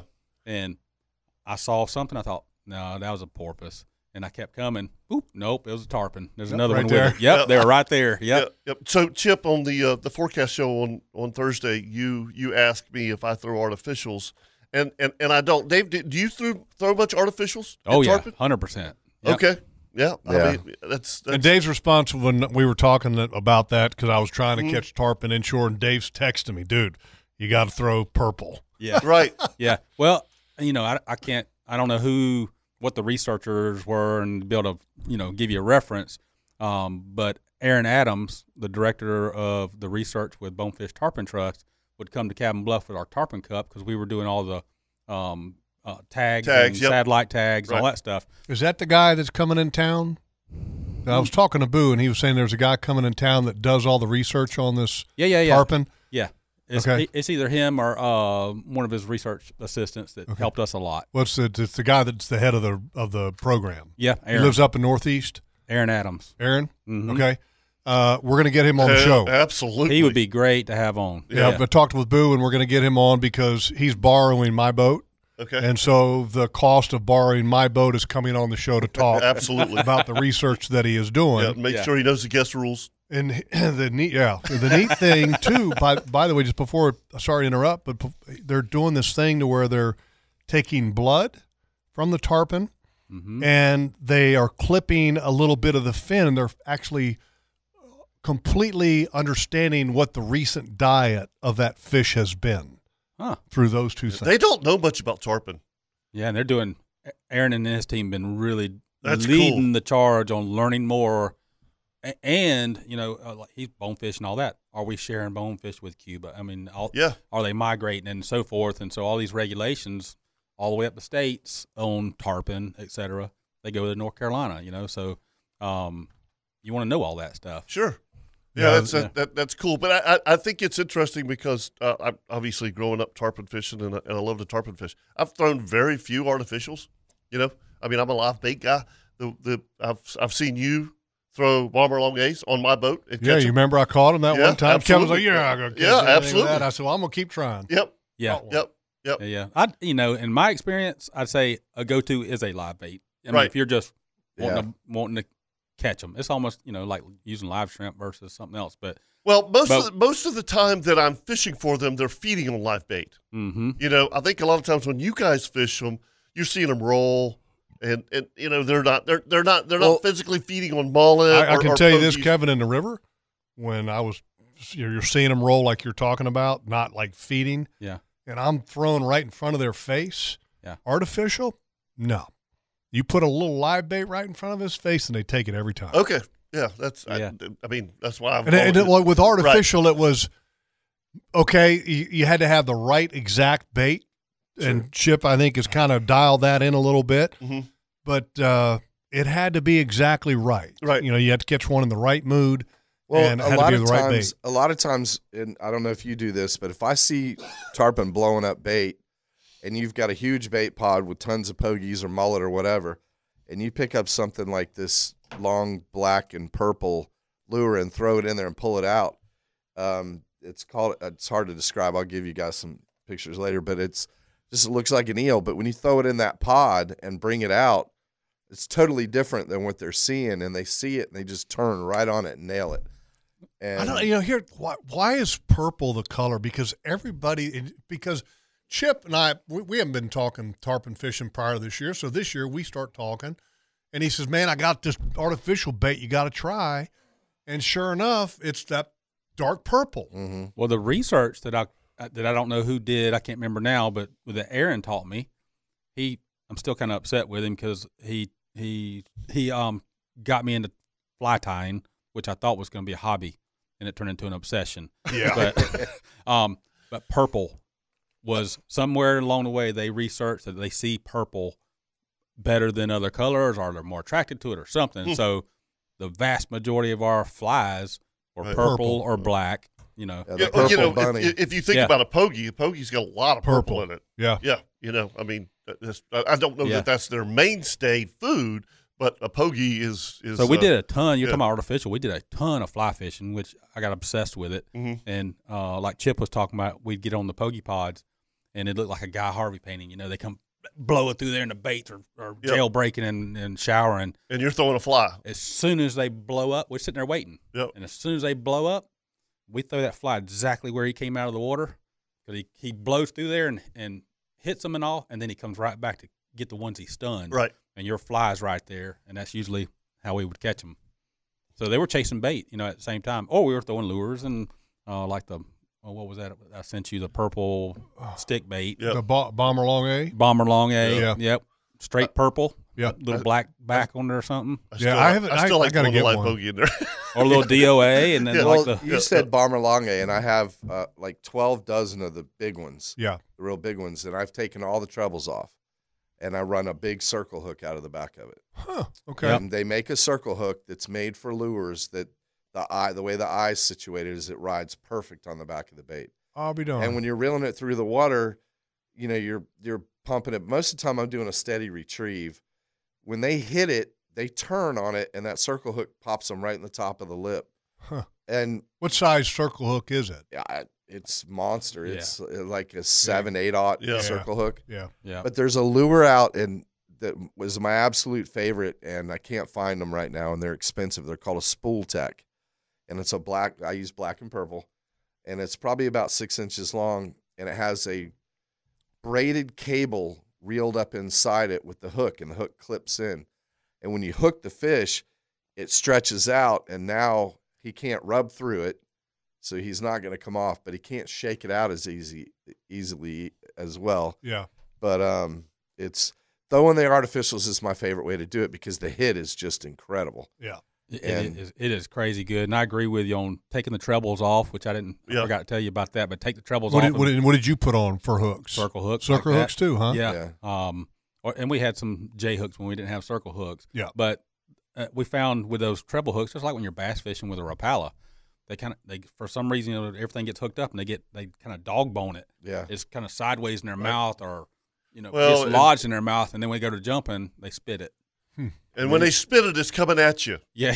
And that's one of the biggest reasons that I don't throw artificials. Even if you that particular bait, that plug that Chip's got right there, if he comes up and throws that jig head at you, yeah, you better be get out of ducking the way. now. It's a projectile. What's that jig head weigh? Yeah. Chip? Well, this is 1.25 ounces right here. Yeah. 1.25 ounces. And this one's just about 1 ounce right here. Okay, that's in. But with that being said, if he's jumping and you're bowing to the king, right. But that doesn't happen with clients. Exactly. We lost one yesterday that way. They want to pull back. By the way, just real quick, because if you don't mind, pull one of those jig heads out that has the little corkscrew thing. Yeah, I put it in this bait. So I wanted to take a picture because when we were down at the ICAST, there's always this new product showcase, which is pretty cool. And they have different categories. It's clothing and rods and electronics and baits and all these different things. And in the new product showcase, they had these inshore jig heads that had the exact same kind of system of these big giant jig heads that Chip is using it's the for same the tarpon. company, I do believe. No live bait needed. Yeah. It's no live bait needed. And behind the jig head, but money needed. Yes. Yeah. No joke. No joke. And I don't know what the price point is for the inshore ones, but imagine a regular 1/4 ounce jig head, and on the back of the jig head, as you're headed down the shank towards the point of your hook, it has a corkscrew stiff wire. So when you put on your artificial bait, you twist it on, so it actually you have to tightens fold the down tail to the jig head inside the hook and spin it. You can't just push it up on. Yeah, it literally and people will probably maybe understand this because there are a lot of freshwater bass fishermen that use these worm hooks that have this little corkscrew metal thing off of the eyelet, and so they screw that on to the corkscrew thing and then put the point of the hook on the back of the worm for bass fishing, and so the upper end of the hook is not through the worm at all. That corkscrew thing is these new jig heads, they have the corkscrew thing embedded in the jig head, and so you screw it on. Now, I don't know if that's going to help or or not when it comes to making some of your artificial gulp baits or plastic baits or whatever last longer. I don't know. I mean, that's going to be something interesting to see with this new released inshore jig head that has that corkscrew thing on the back of the jig head. They've been around for a while, and you have to order directly from the company, from what I understand. I've never seen the inshore jig head version of what you've got until the iCast. That was pretty cool. Same company, but I love the hooks for tarpon. You know, we were talking the other night on the Thursday show. The DOA has a bait buster, one of the best, absolute finest lures for tarpon there is. I wanted to go by their booth because I walked right past it, but we were on the way to another. And I was like, I'm going to go back and check out the DOA because I want to see what you were talking about. But they have had a horrible, I shouldn't say this, they had a hook that would bend out all the time. And the most frustrating thing of throwing artificial is to hook a big fish, fight it, and then the hook bends out at the very end and you lose it.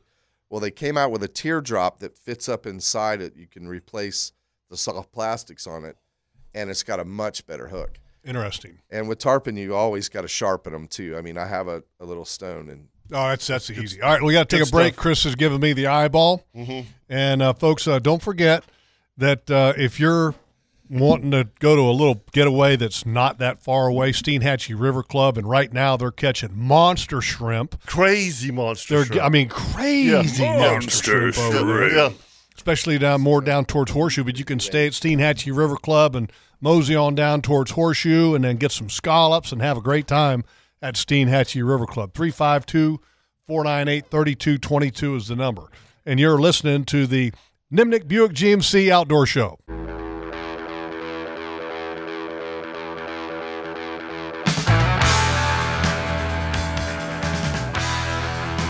If you go to any other Chevrolet dealership, you're flirting with disaster. God, wow. Like that? Oh, man. Wow. The only place to go You are so professional. is Nimnicht Chevrolet. Wow. And here's why. Okay, you heard my commercial a little while ago that was talking about them being the Chevrolet Dealer of the Year 4 times running. Let me update that. Okay. Oh, wait, there's more. There's more. Out of over 3,000 Chevrolet dealers, only 30 dealers qualify for this prestigious award. Okay? Nimnicht Chevrolet has just received their 5th Dealer of the Year. Wow. And that's 5 in the last 6 years. So if you go to any other Chevrolet dealership, you're only flirting with disaster. Wow. Oh, he doubled down. Man. That's like goat level stuff. That's impressive, man. I'm talking Nimnicht, not your terrible pun. No, that is crazy, right? I mean, that's really that's good. what I call dominance. It's like legit good. That is dominance.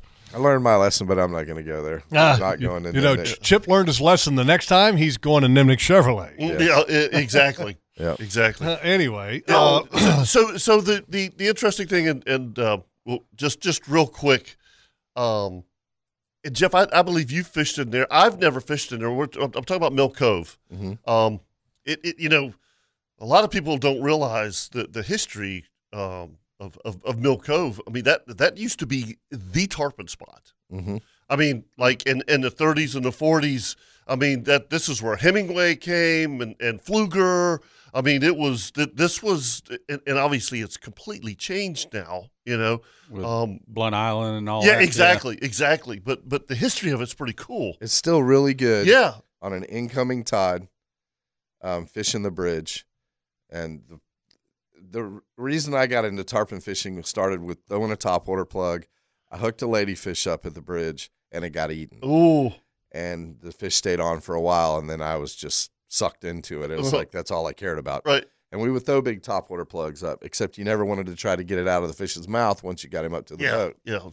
So it's kind of, but it's still really good in there. It just got to fish that incoming tide and find them. And I'm sure I'm just like you guys. Whenever you go over Dames Point Bridge, you just look out there and you're like, man, that just looks so damn fishy.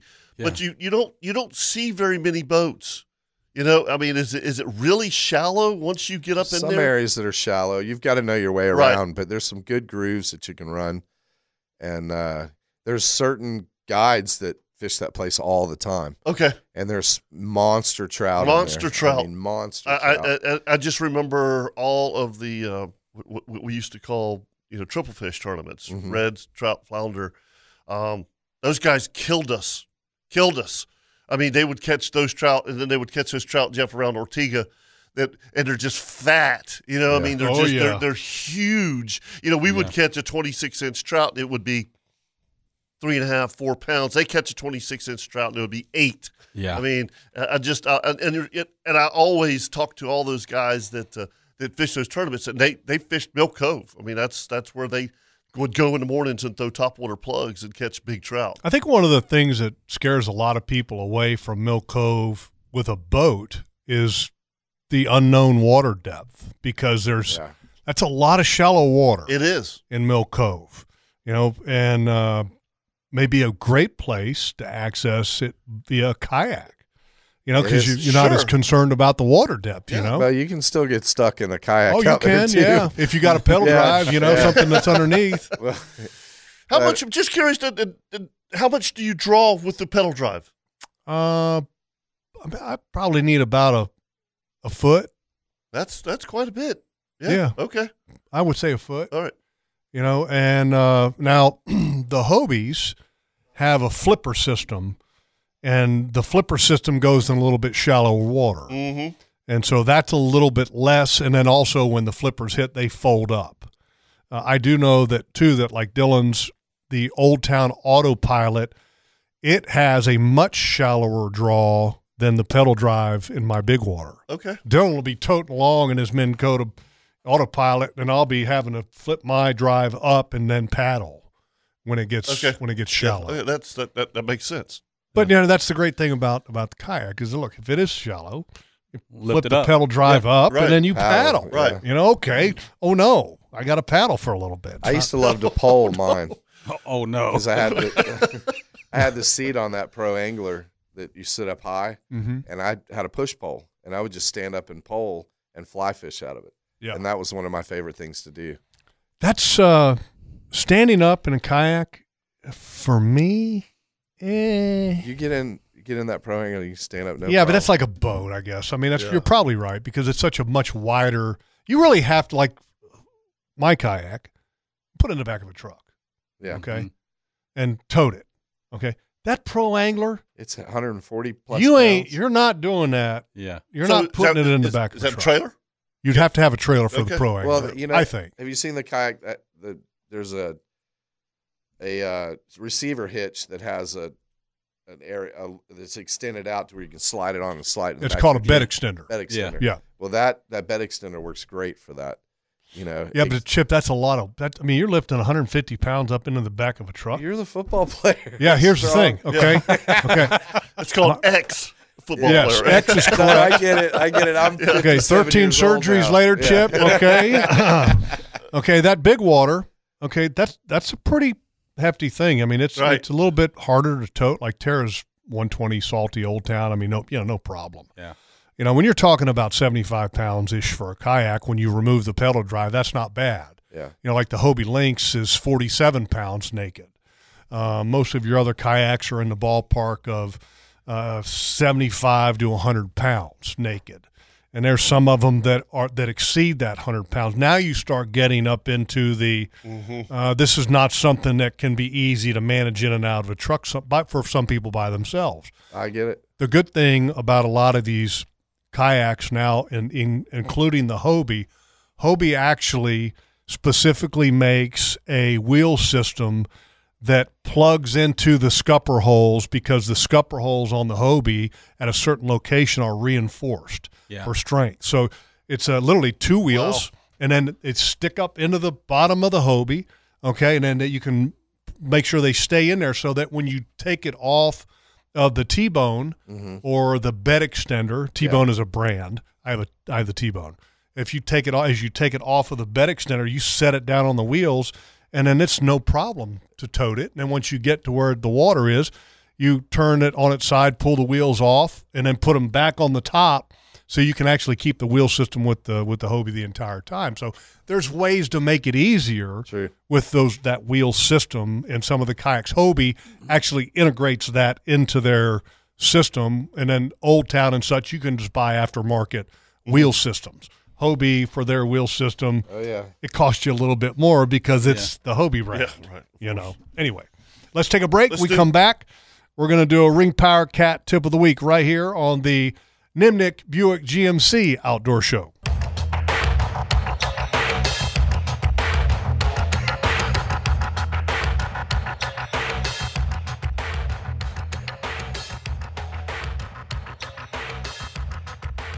Welcome back to the Nimnick Buick GMC Outdoor Show. Now it's time for your Ring Power tip of the week, and welcome and this is exactly. So I believe that float plan, correct? The what? Float plan? Yep. Yes. Yeah. Because this is from Captain Kirk. No, we're professionals here, right? and it was so funny because yesterday, and listen, we've had a lot of texts this morning. Had a lot of personal messages asking us where Captain Kirk is. He's still not feeling well.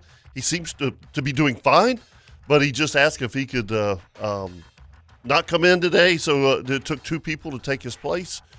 So anyway, he's doing fine. Did you find our float plan, Joe? I did. Okay, I got it here. Okay, maybe I'll find it at some point.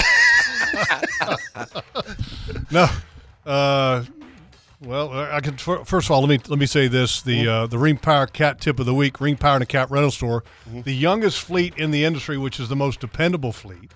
And so, when you utilize Ring Power and a Cat Rental Store, your job site and business remains uninterrupted, which is the most important thing.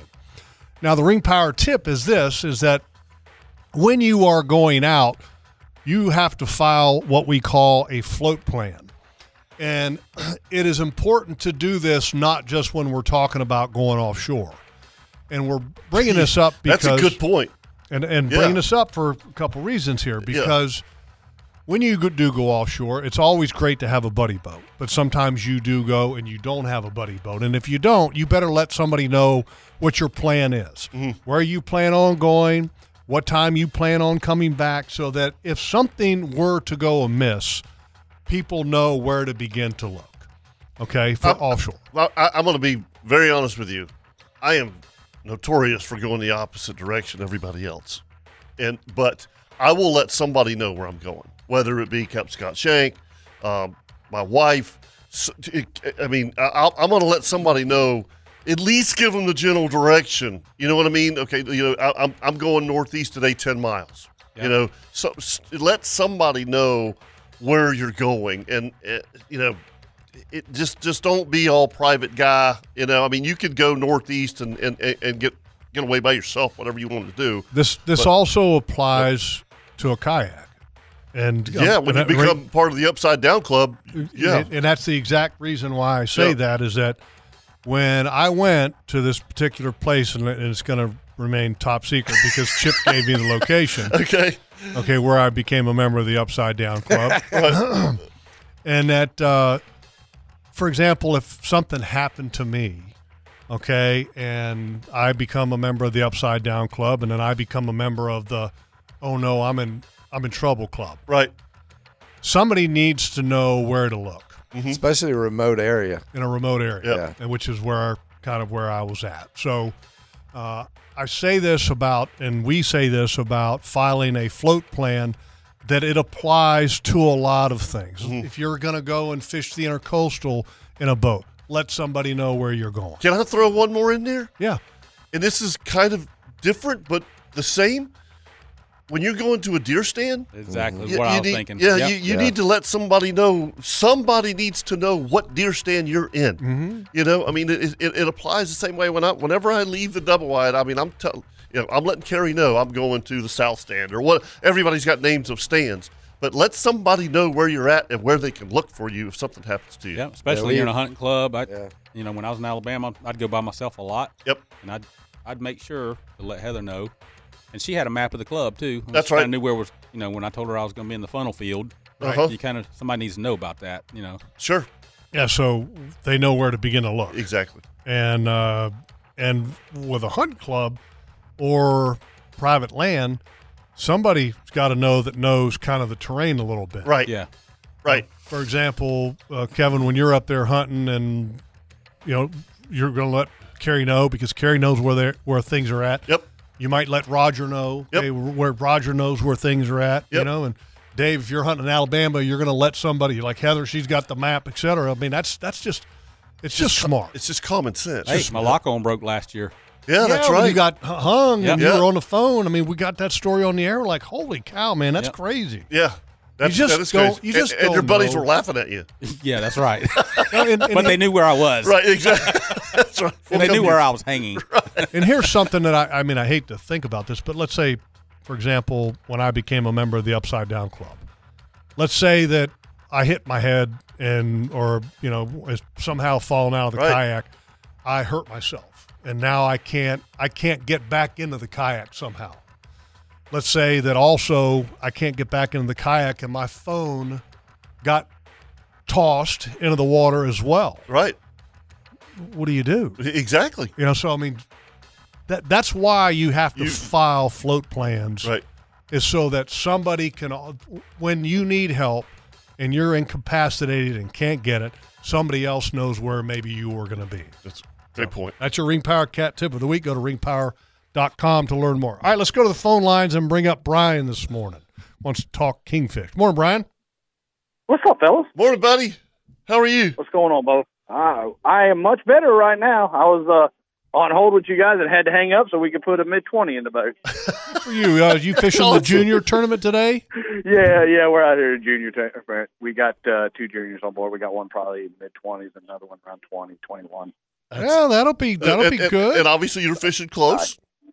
We are. I'm sitting here in Nassau Sound. There is pogies everywhere in here. Yeah. I can tell you this week, Brian, and it made my heart feel good. It seriously did.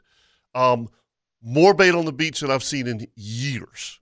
We haven't seen pogies down this way in Nassau in probably 2 years.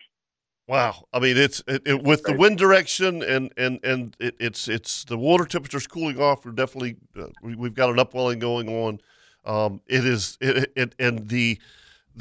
The surf, Jeff, is just mud. Yeah. It's awful looking, but oh my God, the bait in there. It's just like it loves that kind of stuff. So it was really nice to see all that bait come back in there, Brian. And obviously it's July. You got bait on the beach, you're going to have kingfish on the beach. I mean, I don't know that I caught 3 yesterday, and it's not like wide open, but there's definitely some fish on the beach.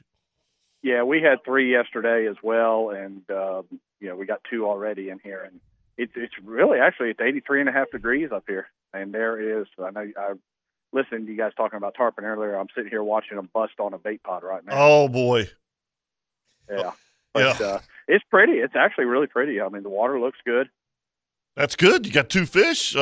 Finger mullet caught a nice fish yesterday. He got a real good one. Yeah, he came in third place. Yeah, that was awesome. You got in third place? Yeah. All right, who won? Yeah. Who won the tournament again? Sugar. The same guys that won. Same guy that won Ancient City. Yeah, same guys that won Ancient City. Sugar. Yep. Okay, Yep. congratulations to them. And Brian, a cool thing. First of all, congratulations to the winners. But like last weekend, I'm sure you guys all watched the conclusion of the British Open. Congratulations to Cam Smith Yep. for winning that tournament. And he's kind of a local guy now, I Yep. guess. Lives in our area. Congratulations to him. And then I guess he fished the tournament. He did. And from what I understand, he had a pair of 30s. Yeah, a couple 30-pound fish. That's so Cool deal. deal. You go win the British Open, and then you fly back, and you're like, I'm going to fish kingfish tournament. Yeah. Good for him. Kevin, you talk about a horseshoe. He's got a horseshoe right now. He's got the horseshoe. He's good. Yeah, he's good. Oh, his golf game is he's really good. Yeah, It's incredible. yeah. So that's all cool stuff. I know that a lot of my buddies have had pictures with the claret jug this week, and I'm jealous. And I am going to have me a beer out of the claret jug. Good deal. At some point in time. Very nice. Yes, it's going to happen. That's history right there, man. Can you imagine having a beer out of the Stanley Cup? Oh, it'd be awesome. Exactly, same thing. Yeah, I could drink anything out of the stadium. Whatever. That's right. Hey, by the way, I think Actually, a beer out of anything would be pretty cool. That's good. Well, the reason I said anything would be pretty cool because I think tomorrow is National Tequila Day. Oh, So Is it really? Yeah. Oh, boy. So if you get a Give me an excuse. yeah. I thought that was Cinco I de actually Mayo. believe I'll pass on that one. I'll create my own, I guess. Maybe National Rum Day or something. Yeah, that's right. Yeah. But man, that's a big fish. I saw pictures of that fish on ice, and it looked giant. It looked bigger than what it didn't have was. any girth. And we don't have, and we went to the guy that might be dialed in and connected more than anybody, Mr. Paul Dozier, and he doesn't have any idea where that fish might have come from. No. So, Brian, do you have any idea?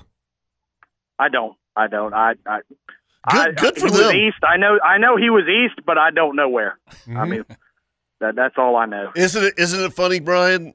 In these tournaments, when those guys find that right piece of bottom at the right time, and those fish are hanging there, they can go back and catch those fish. I mean, what was it, Brian? Years ago, Lon. Uh-huh. He won 4 tournaments in a row. Lon Brian. Brian, Yep. okay. Yeah. Lon Brian. Yeah, and he got in a groove on those fish and bought blue runners and went out there and caught 40-pounders every tournament. Every single tournament. Yep. And Kevin, another one. I mean, this year is the guy that won. I believe the guy that won the old school also won the junior angler in the ancient city with another pig. Okay. Interesting. Yep. Very interesting. Yep. Hey, when you're hot, you're hot. Exactly. We some days you're the bug, some days you're the windshield. Mm-hmm. All right, buddy. Well, y'all have fun. Ocean, right, guys. is the ocean pretty? Oh, she's beautiful. That's There's not a lick of wind. There's a little southeast swell, probably about 1.5 feet, 2 foot. But That's perfect for a junior day. Yeah, man. Y'all have fun. Yep. All right, guys. Thanks. Thank See you. ya. All right, we're like way overdue for tides and the weather. Imagine that. Oh, us. we like you get a couple guys in here. You Yeah. know, we get well, busy. we started talking soap. Yeah, we started talking soap right out of the gate. So let's do a Tide Report brought to you by Angie Subs, and I set a personal record this week. A personal record. I did 4 times. 3 times. 3 times. 3 times. 3 times in 1 week. I have been to Angie Subs. Okay, I need to up his sponsorship. I man. know. Yeah. And it started on Monday, which was my birthday. Yeah. By the way, thank you to all the folks that sent in birthday wishes on our Facebook and Instagram page. Thank you very much.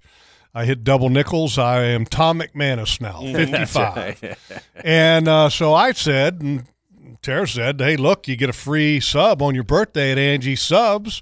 So we went to Angie course. Subs, and I got a free sub, and I did have a turkey sub. No, you did not. I had Did you have my the wife special? kick me out, Yeah. which has turkey and the chicken thigh, the smoked Okay. chicken thigh, Mhm. and it was outstanding. And then I'll come back for my cast, and then Taylor wants to go. So then I get a Peruvian. And then I got a Dr. Bangs yesterday. So I have hit the full gamut. Angie Subs 3 times. I only had 1.5 order of fries, though. I had to back off the fries a little bit. That's your Yeah, you're getting chunky there. now, dude. Yeah. now for the tides today at Mayport at the Bar Pilot Dock, 11:11 a.m. is your low tide. That's a 0.21. 6:03 p.m. is a 4.55 high tide, and then tomorrow early in the morning is a high tide, and that's at 6:17 a.m. That's a 3.67. So not a very high tide today and tomorrow. And that's your Tides Report brought to you each and every week by Angie Subs. And, yes, I have been personally supporting them at a very high level. Yeah, so you can charge Ed more. Yeah, I can do that. Yeah. Ed fished the We just need to make Kingfish. some of our money back. Yeah, exactly. He fished the Kingfish tournament yesterday. I think he had 2 in the 20s, Yes. you know, so Yeah. not a bad day. Yeah, no. He had he obviously fished somewhere down around me because he had called me and asked me about bait. Also, we need to do a weather update, and it's always brought to you by the Bearded Pig. Did you go by there 3 times this week too? I went there once. Oh, yeah. I went there once this week Okay. and had to have my Frito pie. Today, south winds 5 to 10, becoming southeast 10 to 15 in the afternoon. Typical. Tonight, south winds 10 to 15, 2 to 3. It's just the same thing. South winds tomorrow 10 to 15. 2 to 3 feet. Sunday, south winds. Sunday night, south winds 5 to 10. Monday, southeast winds 5 to 10, 2 to 3. Monday night, southeast. Tuesday, southeast. Wednesday, southeast. So, and just a little reminder, real quick, right. A tip here and not so much from the weather standpoint, but from the bearded pig standpoint. One of the best cuts of meat that they have, we all know, is the brisket. Mm-hmm. And Ed Malin is a witness to that. We talked about it last weekend here on the show. But on the weekend, they do occasionally do beef ribs. And so if you're there on the weekend, okay, get it while supplies last kind of a deal, because I don't think there's a better cut of meat on the planet than beef ribs. I mean, right there at the top, okay, the Mount Rushmore of beef is beef ribs, ribeye cap, and filet mignon. I got a 3-tiered, Mount Rushmore of beef. I knew it was coming. Yep. All right, let's take a break. 641-1010 if you want to give us a call right here on the Nimnick Buick GMC Outdoor Show.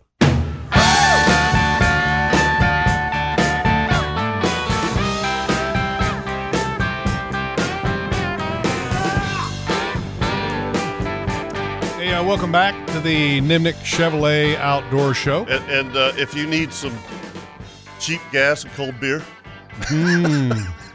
Who doesn't? When we say cheap gas, we mean inexpensive gas. Inexpensive gas, yes. Not cheap gas like your car's going to break down on I was looking at the Circle K price right at the end of the road here. That store's always got the most inexpensive gas in the city. It's like $3.67. What? Yeah. Wow. Yeah. I saw $340 something in Georgia Did yesterday. You? Yeah. Yep. Yep. So I get excited now. And isn't that crazy? We're getting excited now about cheaper fuel price. That's embarrassing. I refuse to be happy. I refuse to. If you lived in Chip and I's world, though, I'm sorry, but you have to be.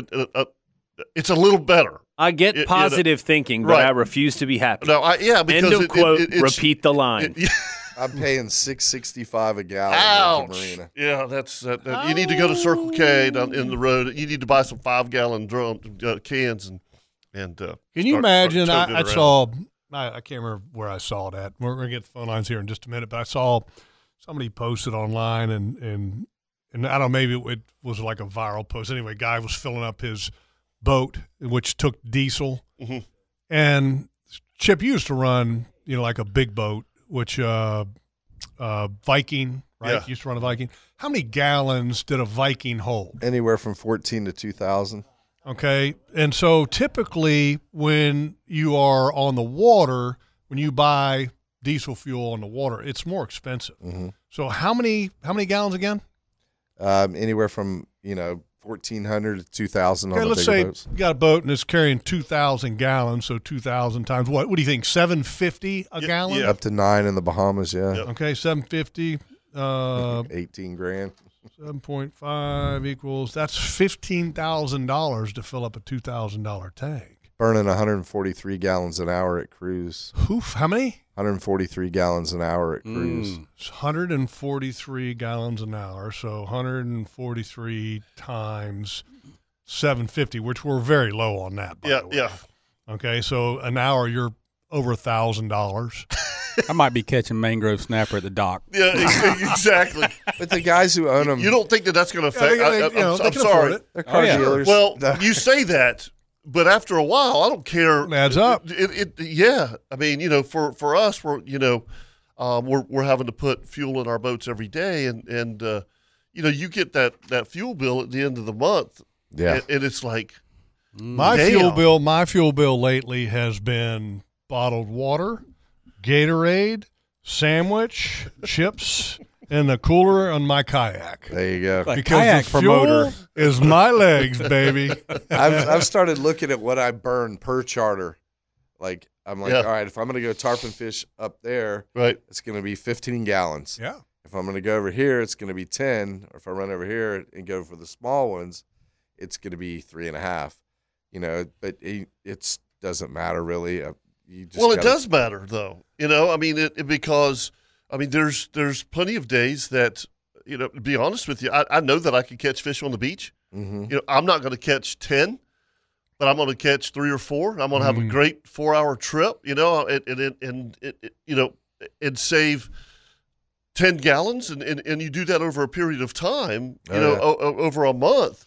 That's a big difference, Well, I look at where we used to just strike out. Yeah, now you have to think true. about it. I don't do that anymore. No. For the 250 instead of the 150 now, I'm like, ooh, and I'm always watching my fuel burn. Oh yeah, you're always adjusting the throttle. Absolutely, yeah. I'm trying to get to that 3.3. That's the challenge. The challenge, yeah. Can I get better fuel economy? Same thing in your truck. Yes. Yeah. You got it dialed into that fuel economy thing, and you're like, okay, my last 50 miles, what am I averaging? Can I get better? Sure. I'm doing a little more drafting in my travels. I have been. All right, let's go to the phone lines. Papa G wants to chime in this morning. Morning, Papa G. Good morning, guys. How we doing? Good, man. Man, I got to tell you, there's no better way to start my weekend than listen to the Outdoor Show, man. You guys are awesome. Thank you. Hey, Jeff, I got a question for you. Yep. You know the difference between men and boys is the price of their toys. Your kayak, sir, I mean, I'm sure it's going to be a week or two. Are you going to have a live well and some outriggers on that thing? I already have outriggers. There's some built in, and then now as far as like not a downrigger, but I have outriggers. I've got them. Now a live well is something that I have been researching. Like Hobie has a Hobie live well system. Now, Old Town, you can actually use the scuppers. There's 2 in the back, and you can use the scupper system to have a live well, but they don't have like a pre-made live well system. And, of course, Hobie charges a premium because it's their system. So I have looked into it, though, by the way. Very cool, man. Very cool. Hey, I've got a question about a fish called a croaker. But before I do that, I got to tell you, old Joe was out there with his wife walking down the road, and she fell and broke her hip. Well, he called 911. The guy said, well, where you at? What street are you on? He says, I'm over here on Poinsettia Street. 911 gentleman says, well, can you spell that? He goes, sure. It's P-P-O-P-O-I. Oh, hell, I'll just drag her over to Oak Street and you can pick her up there. But listen, when you launch over there at the duck pond, the old San Juan Avenue over there on the west side, and you head south, you can take a left and head towards the Acosta and Main Street Bridge. If you anchor in there, there's a fish in there called a croaker. And I guess when you catch this thing, when you pull him up, he does this whatever it is. But number one, are they good eating fish? And is it really called a croaker? And I'm going to hang up and listen to y'all. Yes and yes. They're very good to eat. You have to catch a decent size one, half a pound or so, to get some meat on it. But they're kind of chunky anyway. And absolutely, that's what they're called. They're called a croaker. Very, half a pounder, you must be a fillet snob. That's true. That is true. Yes, yeah. I am a you fillet scale snob. them, cut their heads off. Well, okay. Scale them, gun, and take the heads off and fry them whole. Yep. Yeah, they're awesome. Yep, they are awesome. All right, let's go talk to Chris this morning. Morning, Chris. Good morning, fellas. Morning, buddy. How are you? Doing all right. Jeff, if we could talk you again to get an electric car, you could probably be on one of Joe Biden's committees. Shot fired.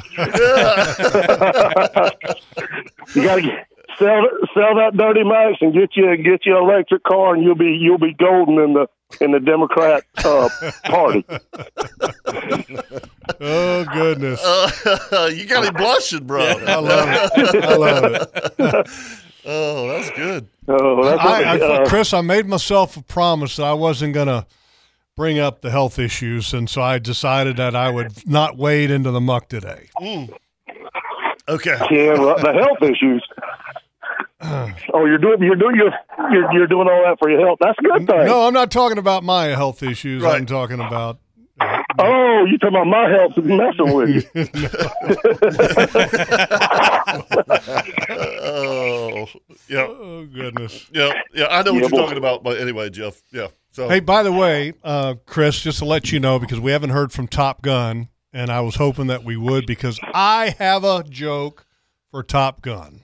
Oh yeah. No way. I do. Oh dear. I do. And I think it's pretty good. I might not tell it as good as Top Gun, but if he calls in or if he doesn't, I'm going to read this joke for Top Gun in the next segment. Okay. Oh boy, how about that, Chris? Log him and tell him a joke. That's pressure. Because somebody sent me this joke, and when I saw it, I said to myself, Self? that's a Top Gun joke. Okay. All right. Because it's a blonde joke. That's a blonde joke. Yeah. Okay. All right. Yep, that's a Top Gun joke. No. What'd you capture yesterday? We did some scouting on Wednesday and went back offshore. All we had was 2 small ones. Came back to the beach there around the White Tops, caught a giant hammerhead, and then went to the chum hole and ended up with 2 fish there at the chum hole. Boy, there was a. Have you ever done that, Kevin, here in the last 5 or 6 years? No. The chum hole? No. Oh God. No. You need a Quaalude and a fifth of Jack. Is it that crazy? Oh Lord. You'll be trolling along. There'll be a boat over here 25 feet to your right. He wants to talk to you and ask you all kinds of questions. The boat on the left is trying to pinch you off to go around the red can, and it's all day. No, thank you. I wouldn't even. Yeah, I've got 4. I wouldn't even do it. I've got 4 hairs left in my head. Oh God. Yeah, that's because I didn't have a Quaalude or any Jack Daniels. All right, brother. Be good. All right, fellas. Yeah, see you. All right, let's take a break.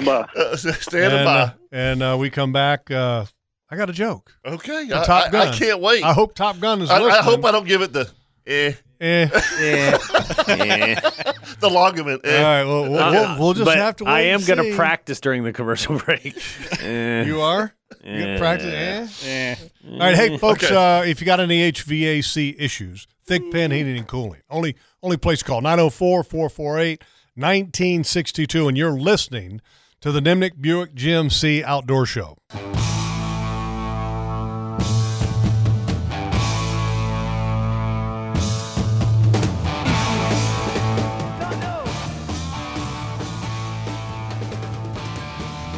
Hey, just a reminder again, November 5th, we're going to have kind of a holiday, welcome to the holidays, because, we got Thanksgiving and Christmas coming up. We're going to be at Hagen Coastal Outfitters at their new location, which is going to be inside the Hagen Ace out there in Glen St. Mary.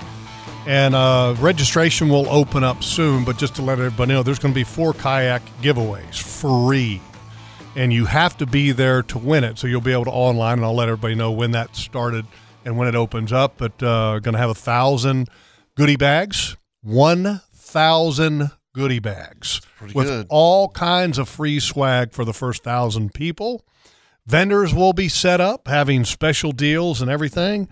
So Huck, H-U-K, Hook, everybody in them swag bags is going to get a Hook shirt and all kinds of other goodies inside that bucket. So be fun. Stay tuned.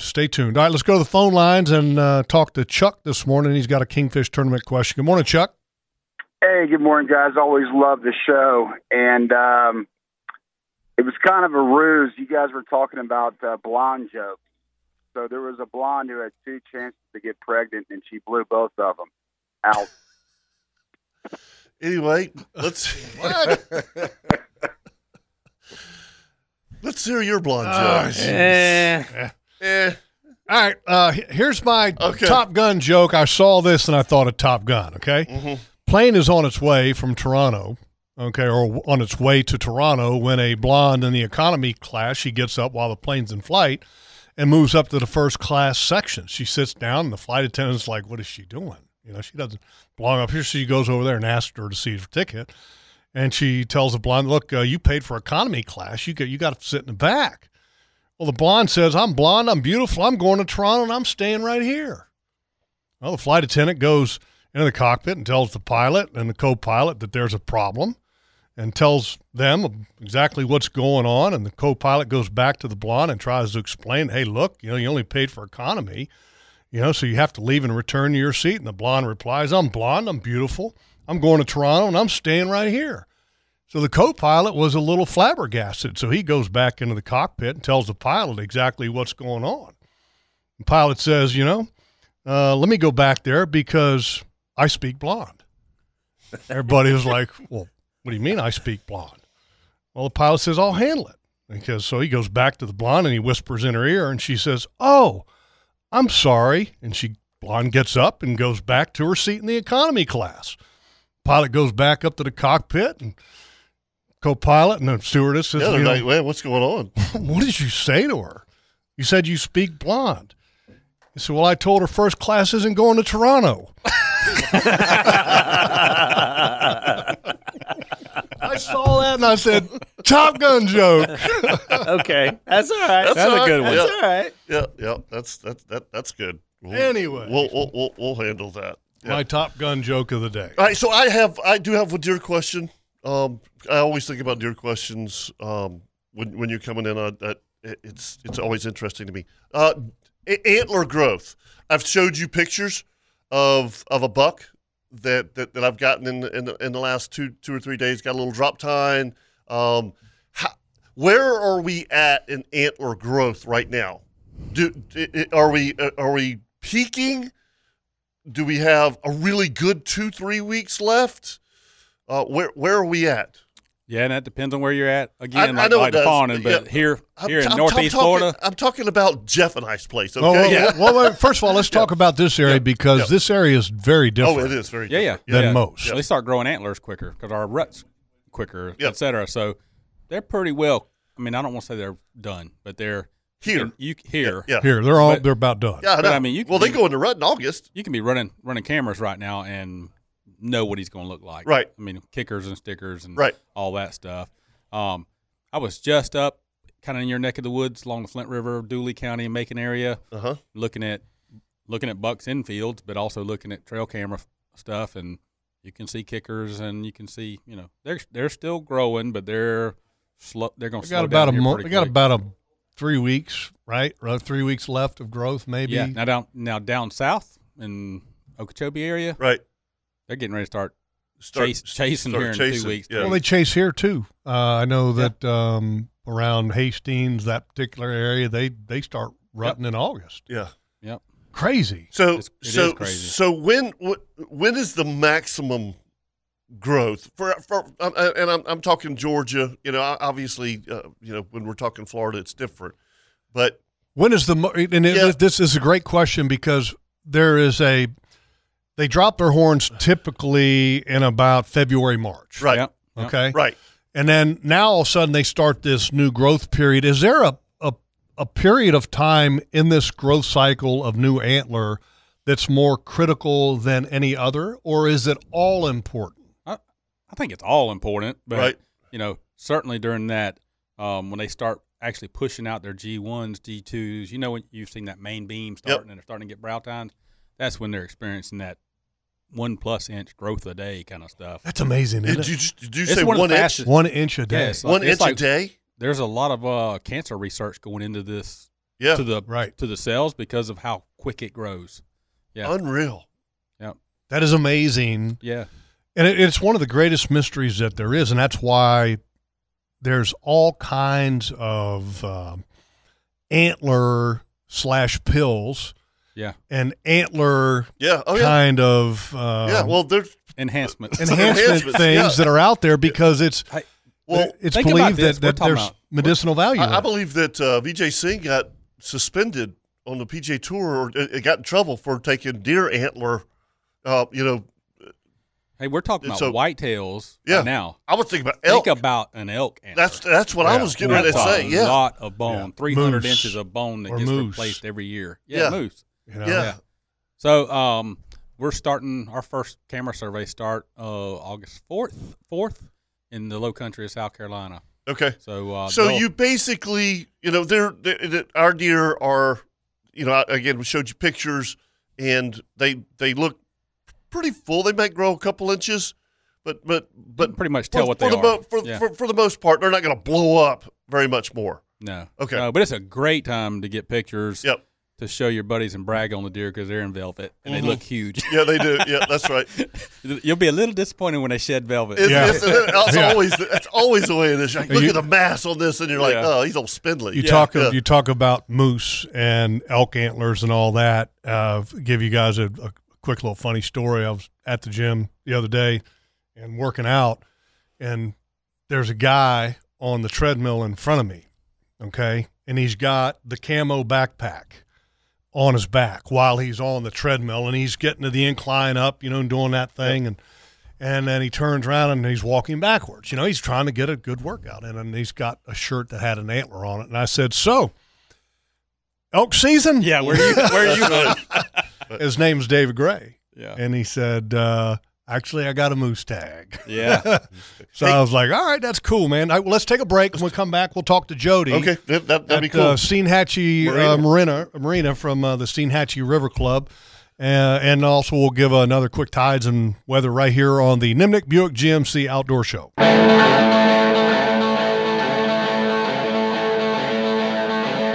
Welcome back to the Nimnicht Chevrolet Outdoor Show, and just want to say happy birthday to my dad, Pops. Very nice. Today's his birthday, and you know who else's birthday is today? Who?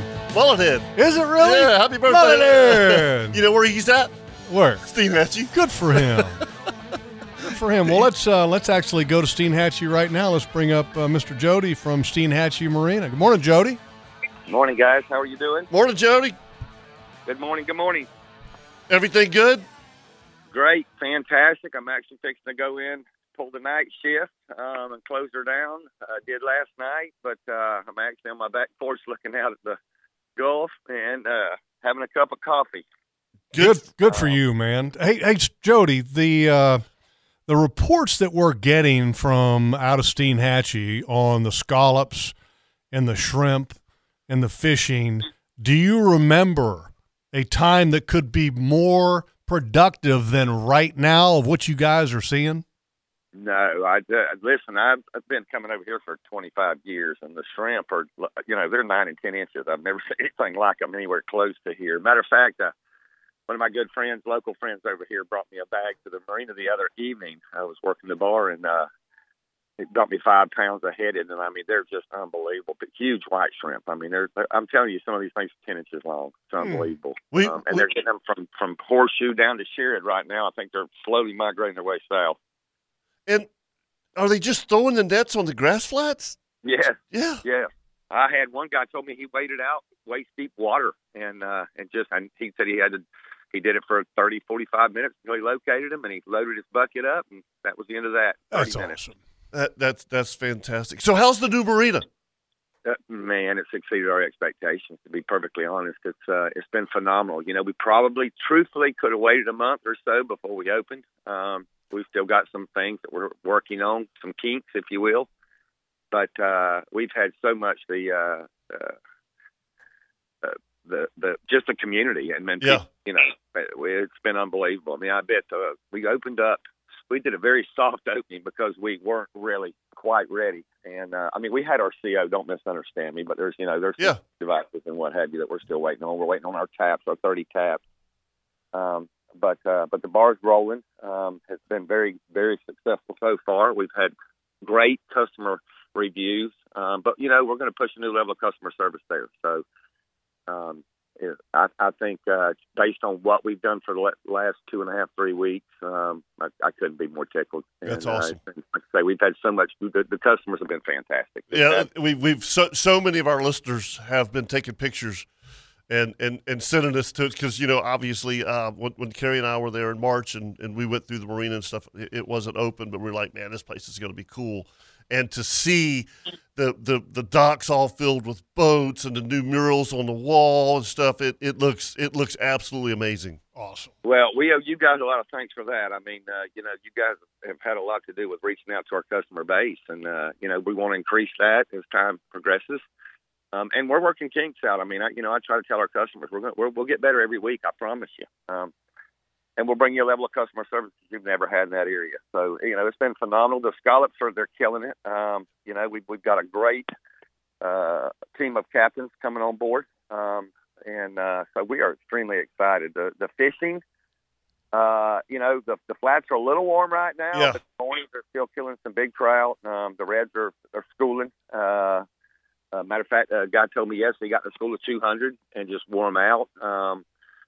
But that's good. Snapper fishing right now is on fire. I can't wait, Jody. Yep. Me and the wife are going to get a little private getaway. No kids, and just me and her take kayaks. And I can't wait because I've been online and I've looked at your cabins that you have for rent, yep, and man, those things are looking nice. It's fun. I could live in one. I literally could. If it was just Stacy and I, we didn't have anything to worry about. I could easily live in one.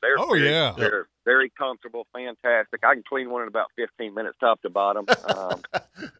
But yes, they are very nice, and we should be getting some more of those in. Once we've got this marina complete, we'll go back over and try to complete the development over at the River Club. Will be our next list on the priorities. But so totally tickled. You guys got to come and see the place. And like I say, we appreciate you putting it out there. I listened to the podcast when you guys come out and fished with us the last time, and it was fantastic. That's Thank you cool. so much for the kind words. All right, buddy. All right, thank you, Jody. Thanks, buddy. Have a great day. Come see me, guys. Yep, we're going to. I can't Yeah, wait. Steenhatchee River Club. We're going to have a little, private, couple. And again, Carrie and I've done it a couple times now, and I can't wait to go back. Yeah, we actually almost did it back in June, but had a couple things changed with the schedule, couldn't make it. So I got a question for Dave. Mm-hmm. Dave, whenever you go into the store and you're looking for bread, how do you tell the freshness? Is this a trick question? No, it's not. It's just, No, how do you? Well, let's rephrase this question. okay. When you buy beer, do you look at the born on dating? You do, don't you? No, if it's cold, it's cold, right? Yeah, I generally but grab from the seriously, back. if you're buying a loaf of bread, how do you tell if it's fresh? Moisture in the bag. All right, so here comes the Kirby Co. Builders cooking tip of the week. But most people... That's a wrong answer? Most no, people... you look at the date that's printed on it and kind of guess. Okay, but there's more. There's more, okay? See how squishy it is. Exactly. Yeah. Okay, here's the Kirby Co. Builders cooking tip of the week. Kirby Co. is industry leader and proven provider of framing, drywall, interior, and exterior finishing on both commercial and residential products. Go to KirbyCoBuilders.com to learn more. This week's tip is very interesting because I never knew. Can I tell the quick story? You can. Okay, so we stop at Kroger in Waycross, going to our property. Whenever we leave, then we stop there And anyway, Carrie went in and bought groceries, including bread. And she came out and she said, I was testing the bread, putting her hand on top to see. Right. And a gentleman walked over and said, ma'am, what are you doing? And she said, well, I'm trying to find the softest. And he goes, no, that's not how you find the freshest bread. You find it by the tag. The color. What do you mean the color of the tag on the bread. Correct. Okay, how does that work? She came out. Here's the deal. Yeah. Okay, you can search for the bread bag for the expiration date. Good luck, because sometimes you can't find it. Or you can't read it because it's printed all wonky. Okay. The plastic tags or metal ties that are next to the paper clip or collection will tell you the day of the week that the bread was baked. Mm-hmm. That's crazy. Okay, and I never knew this. I never knew And sometimes they don't have the date on that tag. Correct. It's just color coded. And Exactly. See, that's just some kind of voodoo now going listen, on there. Not only the tag, but the twist. The twist tie itself. The twist tie itself is colored. And I never paid attention that Me there were neither. different colored tags or twist ties. I thought that's just what they had around, laying Exactly. around. Right? No. So now here's Wow, here's that's awesome. Here is the key. Okay, this is the key to success of buying fresh bread. Okay, the codes are as follows: Monday is blue, Tuesday Blue is Monday. green, Mm-hmm. Thursday is red, Friday is white, and Saturday is yellow. Okay. Does it vary between brands? No, No. This is a universal. It's universal. And if you look at that, there's not a Wednesday and a Sunday. I saw that. They don't bake bread. They don't bake Wednesdays bread on and Sundays. Wednesdays and Sundays. That's correct. So if you want to find the freshest bread, all you have to do is look at the color. Again, Monday is blue, Tuesday is green, Thursday is red, Friday is white, Saturday is yellow. And So let's you can get back find to the out beer. The born on lady. Yeah, you have to look Are they for color coded too? You have to look for the twist tie on the six pack. Exactly. When she came out and told me that, I thought because I was clueless. I never knew to why I didn't even know there was different color tags. I thought maybe they were all That's white so or they can pull it off the shelf. That, as it well, gets old. I worked at a grocery store, and every night you front the shelves. And Yep, I remember doing the facing. Exactly. Yeah. Yep, and dairy, you always front the oldest date. That's right. So that's why I'm always reaching back at the back. Exactly. You always reach in the back for the back milk. Yes. Yep. Yep. That's correct. But they do the same thing with bread. But even being in the grocery industry, I never knew that it was color tags. Nope, me either. Yeah. So now we have You learned will something. look. We didn't. I will look every time now. I'm going to go home and look at the bread we got. Exactly. I'm gonna be walking up to strangers and going, guess which day this was made on? I learned this off of the outdoor show. Yeah, I can tell you. Classic. And by the way, there's great soap down here too. Defense. You smell that? That's tea tree oil. Tea tree oil. I wish you could. I don't think you can get that in a store. I don't think by the so way. either. Yeah. Amazon, $9 a bar. Yep. No, it's not $9. It's $6. No, it's like $5. No, it's $6. But you Remember guys- the Well, story. Remember it's a the little. story. It's actually at Amazon. It's slightly less than $6. Oh, okay. It's like almost $6. Okay. Like $5.90 something or Yeah, see, whatever. I remember the story. I'm about to get some of that. You're gonna love it. No joke. Now, thank you guys for coming Yeah, in today. thank you guys. Yeah, It was a lot of awesome, fun. man. And I know that, and also thank you for Angie Subs for feeding me this week. Also, my free birthday sub. Thank you to Bearded Pig. for keeping my figure as tight as, or should I say, not as tight as it should be. Ew. And Lugs, as usual, we have other sponsors here on the Nimnik Outdoor Show We have besides plenty. food sponsors. And Moe's Southwest Grill in St. Augustine. Steenhatchee River Club, thank you to Jody for calling in. Strike Zone, Shimano, Whalen Bay Marine, Kirby Co. Builders, and Bread Ties. I got it figured out now. Tire Outlet, C&H Marine Construction, thank you for the goodies this morning. Yes. Atlantic Coast Marine Consignment Boat Sales, LV Hires Inc., Hagen Coastal Outfitters, Coastal Equipment on New Kings Road and in McClenny, Thick Pen Heating and Cooling, Claude Nolan Cadillac, The Bearded Pig, Ring Power and Cat Rental Store, and Circle K. Circle and, of course, our title sponsor, the Nimnik family of dealerships, Chevrolet on Cassett, Buick and GMC on Phillips Highway. Folks, remember, anything you do in the outdoors, always think safety first. See ya. See you.